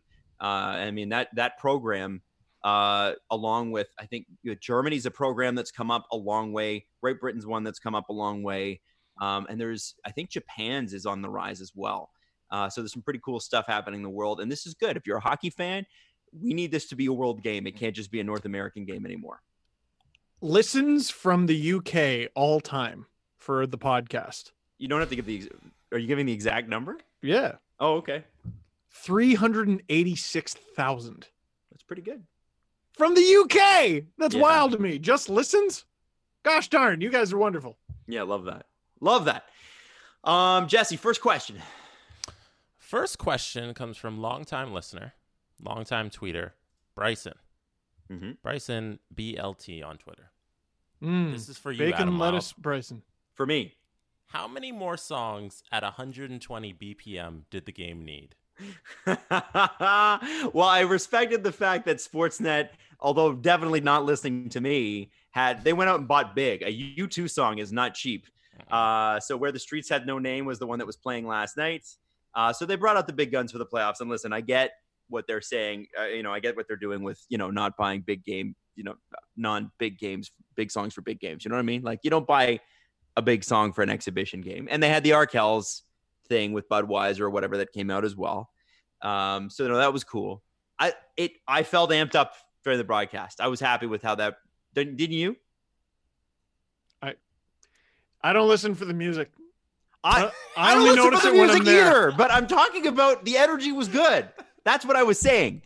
That was my point. The point was not the music last time. That It was only not the affects point. me when I'm there. Okay. I'm on Steve's side. I watch hockey for the hockey, not like you, Adam, who watches it for the production. Most of the time, I barely even notice it. Mm. Sorry, man. I know I'm not alone. I know I'm not alone. It does bug me when I go to a game and then I won't go for like 6 months and I come back and I'm like, this is the exact same playlist. This is the first commercial break song. No, we're not. This Yeah, is I'm the Steve. I'm second talking one. about the broadcast, though. I'm not talking about the actual in-game music. We had a whole thing about it on the last show about how it was super slow getting into the game. Oh, That's what this- What do you want, Adam? Limp Bizkit? Anyway, I on. thought it was great. It was Stop great. harassing my Let's keep employer. going. Let's keep it All up. right. Let's keep it up. There's 3 months of this to go. Jesse, next question. Next question comes from Jake Nickel. Jake Nickel wants to know, is rolling 3 lines the right move? Could the Leafs benefit from Spezza and Clifford seeing more ice time in Game 2 and having the big guns more rested for the late game when we need a goal? I would have liked to see. Well, I just like Jason Spezza as a player, and I feel like it's maybe a good idea to get him in a little bit more than that. Kyle Clifford, I thought, would have actually served a purpose. Probably, yeah. So it would have been better to get him in for 4 minutes. But I'm not going to complain that Sheldon Keefe finally gave us what we wanted. I didn't have a problem with him rolling 3 lines. I had a problem with those 3 lines looking like shit. The third line looked great. Kerfoot looks really good. Really good. And when the third line is playing as good as it did, minus Kasperi Kapanen not shooting on a breakaway, there's no excuse for the Leafs to lose most nights or get shut out, for crying out loud. I'm going to add to that. If you're making 12, 11, $10 million a year and playing over 20 minutes in a hockey game is going to tire you out, then you shouldn't be making that kind of money. And you're playing with a line mate who also makes that amount of money? Right. There is absolutely no reason why the Leafs should run 3 lines and save anybody at all. No. I mean, you could. I mean, I understand what they're doing. Put Matthews out there, put Tavares out there, put Marner out there, put Nylander out there, put the guys out there that are going to score. I get that. You need to do that. We've been screaming for that. But the idea that you need to rest anyone after 4 months off, I think, is a little premature. No. If you have a broken arm and are playing them with a frozen broken arm, maybe you need a little rest. But beyond that, no. You need to get them out there as many times as you can. The law of averages is when you have a guy on your team that scores 47 goals in less than 70 games, then you put him out there as many times as you can because eventually he's going to put another one in. And that's what I want to see with Matthews. So glad Keefe did it. Let's keep it going. Our next question comes from Caleb. Caleb wants to know, Caleb Wheaton, should the playoff qualifiers be a permanent thing for the 7 to 10 place teams in each conference? No, never. Nah. Absolutely not. What? No, this isn't baseball. Baseball was like, we have exactly 3 teams make the playoffs or whatever it used to be. Yeah. And people had to beg and plead for 2 decades. And then they got the wild card game. And now it's going to be more, I think. I think they're looking at more, aren't they? Jesse? Sure. Yeah, this season, the baseball playoffs have been expanded. Yeah, and I Good. think they're going to remain that way. I think it's going to be 16 teams that make it. which Yeah, this good. is unique. It's a unique set of circumstances, but 16 out of 32 teams making it. See, the issue, I think, is 16 out of 30 teams was really good. Then 31, and now it's 32. Mhm. So you know what? Maybe I will warm up to the idea of there being some sort of playing round. I wouldn't hate 20 of 32. I want, you know what? I'd like it to be a wild card game. Yeah. I'd like it to be one game. None That'd of be the best amazing. of 5, and now we're waiting on you. And no, a one game must watch in the East and in the West, and then they get to play. Blah. You get this one winner take all playoff game, and you get the privilege of taking on the winner of your conference. Don't mind that. I'd watch it. And, you know, it would take some people time to get warmed up to it. I just think there's less of a need for it in hockey because it's four rounds of playoffs. Right. But with 32 teams, I think I you're going to mean- have to include more teams. Otherwise, it's just Yeah. bad for business, frankly. the wild it- card game rules. I'll say that as a Jays Yeah. fan. Right. And I don't understand. I've never understood why the MLB would want to play less games. There's no business case where that makes sense. Baseball. So, yeah, it's no, just the business cases, that's how we've always done it. right. You know, and when they had 15 teams, okay, I guess that makes sense. But again, they've expanded. They've been at 30 teams for years, so it's stupid. And like Toronto, for instance, you know, when and I think Toronto had to be a really good case for them because Toronto hadn't made the playoffs in baseball since 1993, and in 2015 they go on a run and they get there, and all of a sudden the Jays go from getting 20,000 people a night to 55,000. And not only does it have an enormous effect on the Jays themselves, but Rogers, the parent company, has an enormous quarter because everything Rogers goes through the roof because it's a great association. It's a great purchase by Rogers when the Jays are making the playoffs.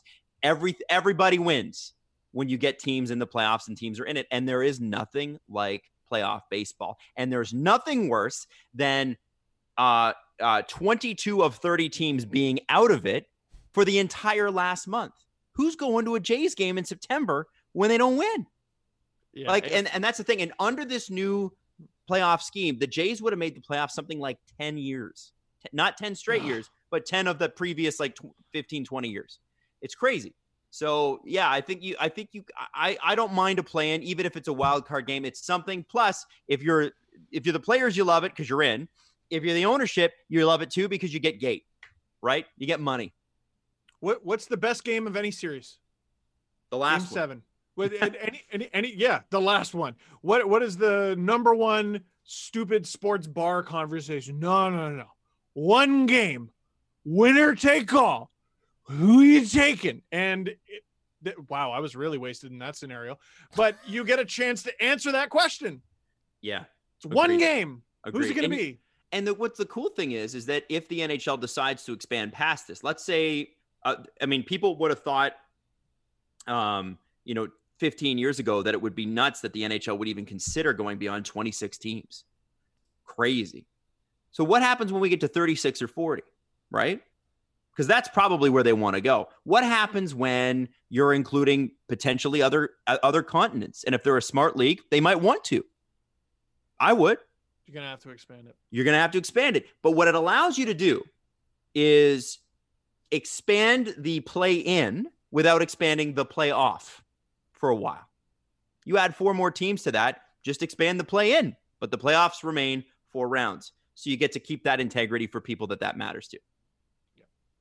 I think it should be in a league, 60% of the team should make the playoffs. Money. Well, in 16 in a 32 team league, even I know that math. It's only half. Yeah, not enough. It's not enough. So yes, I agree. I think you should. So yeah, I changed my mind from the beginning of that answer to the end of it. That's why we do this. Yep. Final question, and I wanna answer this question first. Once I throw it out there, Must be a good one then. this one's from a real good pro on Twitter. Since we are all in television, he's an RTA grad himself. He mentions. Yes. What is your favorite feature or angle about the new NHL or NBA broadcasts? Is there anything they should definitely keep moving forward? Now, I wanted to answer this question by saying I miss the fans. when Mitch Marner got clobbered, I expected, like, my internal brain, it expected a big pop from the crowd, and then it didn't happen, and I missed it. So I don't like the lack of fans. I'm just throwing that out there. Jim Houston had a funny one on Freddie's huge save. Yeah. Where he was like, the computer fans didn't do that justice. Yep. And from the broadcast angle, you couldn't really see what happened. You could tell it was a big save, but you couldn't really see what happened. Then they showed the other angle that actually showed what Freddie did. And I'm like, oh my God. Yeah. And if instead of that, you had half a building that could see it, it's more than that. It's 3/4 of it. You get both ends and the one side. Yeah, I did miss that. I'm going to take from another league. I got a real kick out of the NBA digital boards where the fans are actually watching from home live, It's like so on cool. Zoom. And Paul Pierce was watching the Celtic game, and the Celtics were losing, and you could see him lying on the side of his couch, like at home, but blasted on the stadium. And I think if you could somehow find a way to incorporate that once or twice a game, and like, fans pay $10 and they get, 5 or 10 minutes blasted on a board somewhere where it looks like they're watching the game. There's got to be some way to include that forever from now on. And Wear a costume, dress up like Gritty. If you're a Leafs fan and they're playing at home, wear a suit. Yeah. Stuff like that. Eat sushi. Yeah. I think I thought that was such a brilliant idea. I don't know how you incorporate that with fans in the building, but to me, it's like the NBA always does an amazing job of going, what's next, right? The NHL is like, we'll just cover up the seats. The NBA is like, no, how do we bring fans in? How do we do that? And I'm not hating on the NHL setup. It looks amazing, but they didn't look at that and go, what's next? They looked at that and go, what can we do already? And I think the NBA is they're the sport to watch. They're the number one. And wow, was that cool? And wouldn't it be fun? Although hockey players are not that much fun, even when retired, wouldn't it be fun to see Wayne Gretzky like Skyping in for a game, watching an Oiler game? You know what I mean? Or Doug Gilmour, who was, Instagramming up a storm yesterday before the Leafs game, having him watch the Leafs play. That'd be kind of neat, right?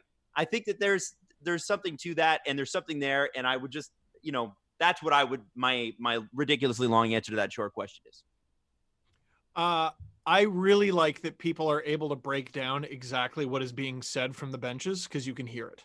Yeah. I'm surprised they mic the ice. I really am. I don't know if they do. I think you just they hear it. hang a mic down. Yes, absolutely. Do they? So Good. you can hear the skates. Good. That's why you can hear them talking. Don't listen. If someone says something truly awful, you bleep it. Don't bleep F-bombs. Don't. What? I'm saying don't bleep F-bombs. It's a family broadcast. Steve, don't care. It's illegal. There's too many of them. Then don't have the mic. Then don't have the mic. I agree. You shouldn't have the mic down.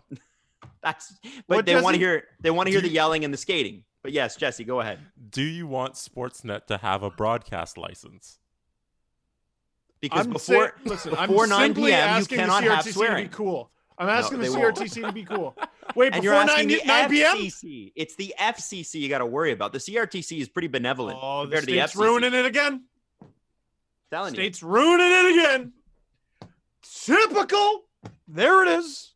No. It's 1:00 in the afternoon. Fuck! Yes, correct. Don't do it. See, son? Leo, this is what it is. This is what life is. It's hard. Hey, go and look at your guide. Check out what channel the game's on and what channel Peppa Pig's on, and don't confuse the two. Hockey's on. Quit ruining my fun. I want to hear the swears. Gosh darn it. I will say this. And I don't know if this is a Sportsnet thing. We're not going to stop you. You say it. Friggin' say it, Adam. I don't know if this is a Sportsnet thing or an NBC thing. They have this new high camera. Mm-hmm. And I've seen the worst thing in sports. So Jesse hates it. That's the football one, right? That's on the cables. Yeah. Yeah, they tried that a few years ago with hockey. Yeah, no. So, but did you hear how you said it? You're like, I don't like it. Now, I want to say TSN is big on this. They do the behind the net cam for the power play. I hated that thing at first. Oh yeah. I hated it. I've grown to like it. We beg for change in the sport so much. And then they try something different and we shit all over it. No, we want to change in the sport, not in the camera angles. We can see the game fine.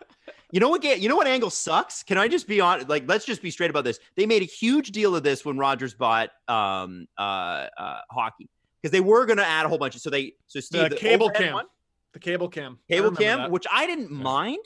I thought it was okay, which was something they took from the NFL. It works better in the NFL because of the wide field and the big dramatic pauses between play. It's good for the shootout.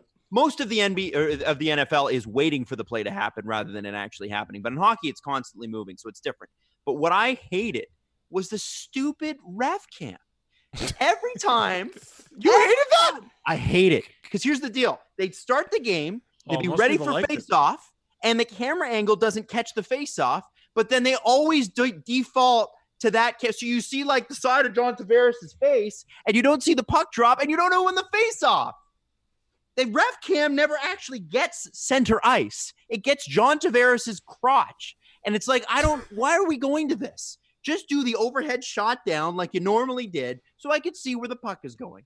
That is the worst angle in sports. There, I said it. Yeah, but they don't really use it anymore. No, because you know why? Because it sucked. I'd rather see them try and fail than not try anything. I agree. You know what I mean? But you try that once. You don't need to try it for 3 seasons. Yeah. Do you need a bit of a see what I'm saying? Just switch it up with smaller sample sizes. Big change. Anyway, so you like that angle, Steve. Jesse does not. I'm willing to give it a chance. I didn't say I like it. Jesse, what don't you like about it? The overhead angle? Yeah.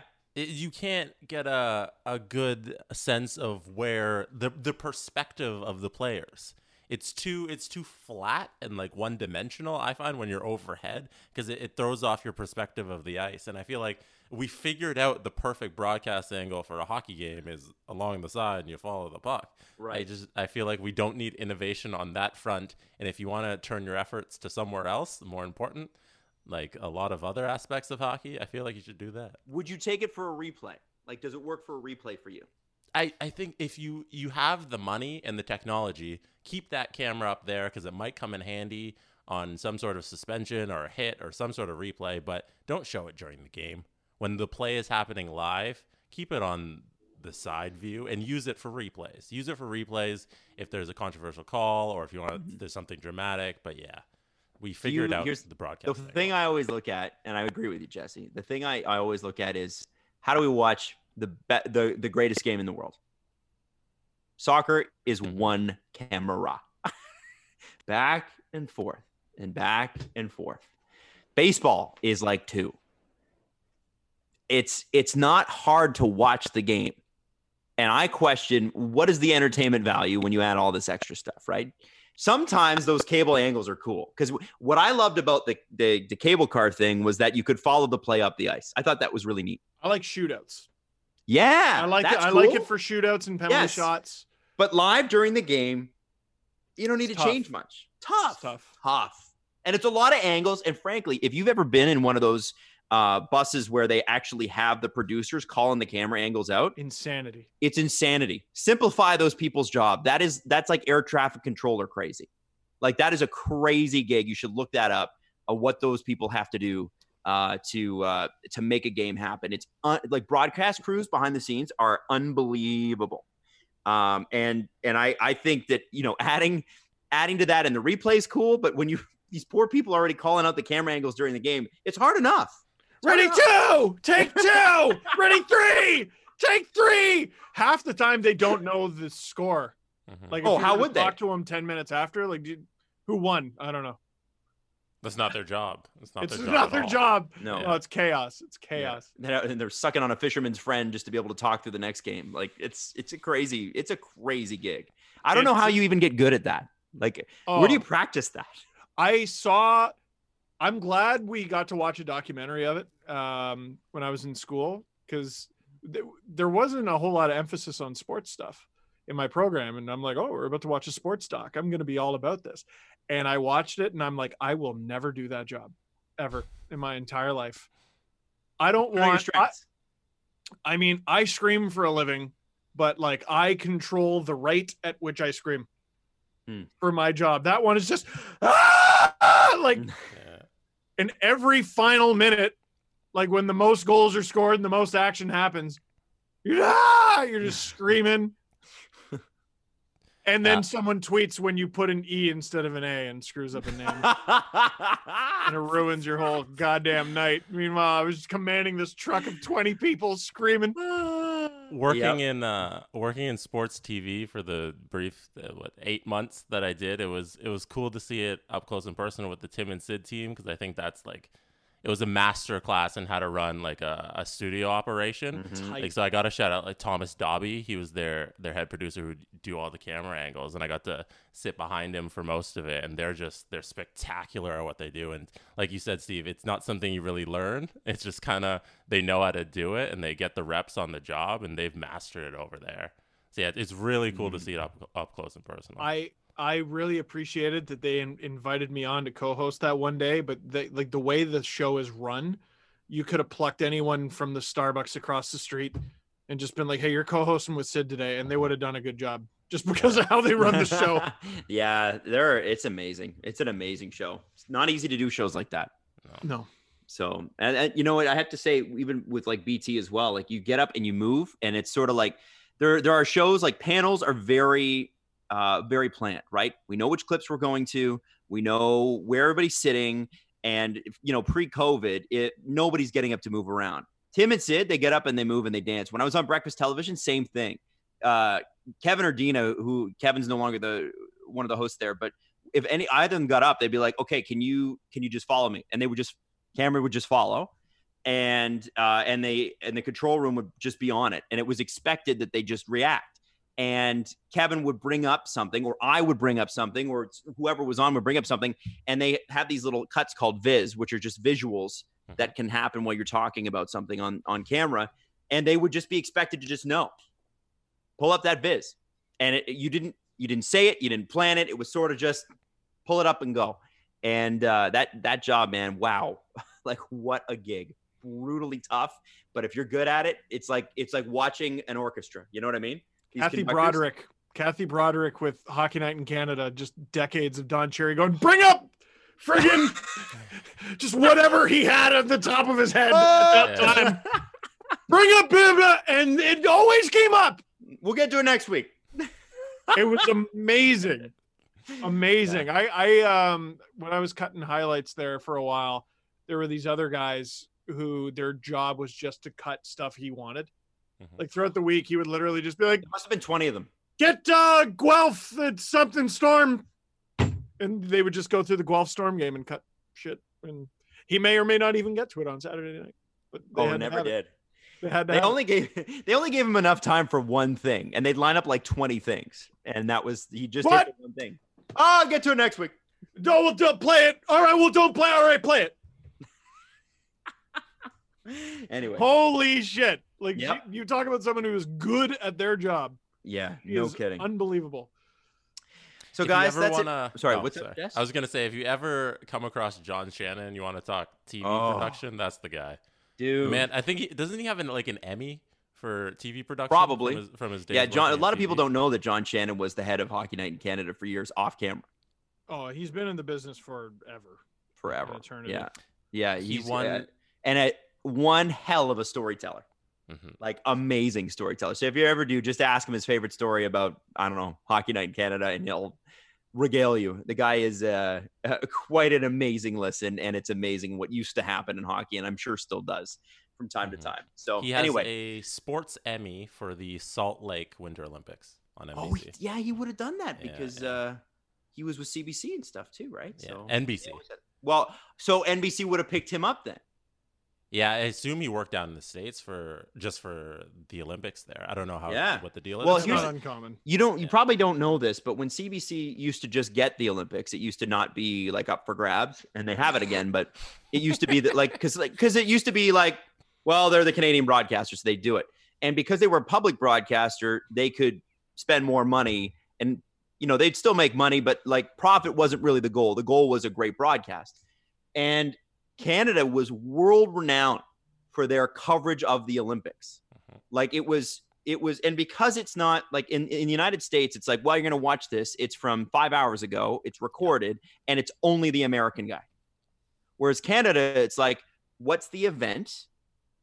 Who won the event? And if you're Canadian, you're used to Canadians not being at the top of the podium. It's like, oh, our guy finished 25th. It's great. Hey, man, This is Summer Olympics. Like, great. We're happy. That's not the American attitude on it, right? Yeah. And that's fine. Just difference of opinion. But Canada does a great job of covering not just Canada, but just the event itself. It was, is this a great coverage of the sporting event? And we're recognized consistently. Event. Right. Yeah. Canada was recognized consistently for that flexibility. It's amazing. They were one of the first countries in the world to just show the Olympics live during what event is happening and not just what their country is doing, which is what the Americans still do. You'll see figure skating at 8 p.m. because there's a whole bunch of Americans in it, and it'll be on a tape delay from 4 hours ago. But Canada, it's okay, this is happening at 2 a.m. We're going to show it live at 2 a.m., and this is everything that's happening, and we're going to break it down like a sporting event. Yes. Not just, hey, this is what Canadians are doing. And the thing that's now screwing up the American, like NBC, I believe, does it. The one thing that screws it up now is that Twitter exists. Yep. Right? So you used to be able to do things on a tape delay, and it's like, well, so too bad. Like, this is when you're getting it. Not anymore. Can't do that anymore. Nope. So, it's changed the American coverage a little bit. It's still American focused, as you would expect, but it's forced them to go, I guess we're going 24 hours because we're going to get beaten by Twitter. We paid all this money for this broadcast. We might as well do it, right? Yeah. So it's anyway, fascinating. Yeah. And yeah, I don't know how we got into this topic. Hope that answered your question. Don't think it did, but hey, we love you. And thank you so much for listening. Now the Leafs play tomorrow night. They sure do. Well, actually, they play tomorrow at 4. And they're going to win. Hopefully. Which means we have a show on Wednesday. So we're going to see you Wednesday because, again, our schedule is going to be a little bit flexible as long as the Leafs are in the playoffs. Don't worry, it probably won't be for long. But Wednesday is going to be our next show in the afternoon, which will mean it'll be posted at night. So be looking out for us then. Thank you once again to Tony, the Team Tiger, from Kellogg's. Frosted Flakes. Eat them during the game. They're delicious. Thank you so much for being a part of the show. We're so excited to welcome you aboard. Yes, Steve? You're awfully close. Steve's great. Yeah. They're great. They sure are, That Tony calls the for some Tiger. Frosted Personal friend. Flakes. That Go calls ahead, for Jet. some Frosted Flakes. What are they? They're What are they? If you talk during Jesse's thing, his mic deletes it so we can't hear it. Flakes are. They're great. Thank you. There we go. Steve's Thanks so much for great. listening. We will be back Wednesday. Good luck to your team, whoever they are, except for Columbus. Steve's great. The Steve Dangle Podcast. Follow the guys on Twitter at Steve_Dangle, at Adam WYLDE, and at Jesse Blake. Connection complete.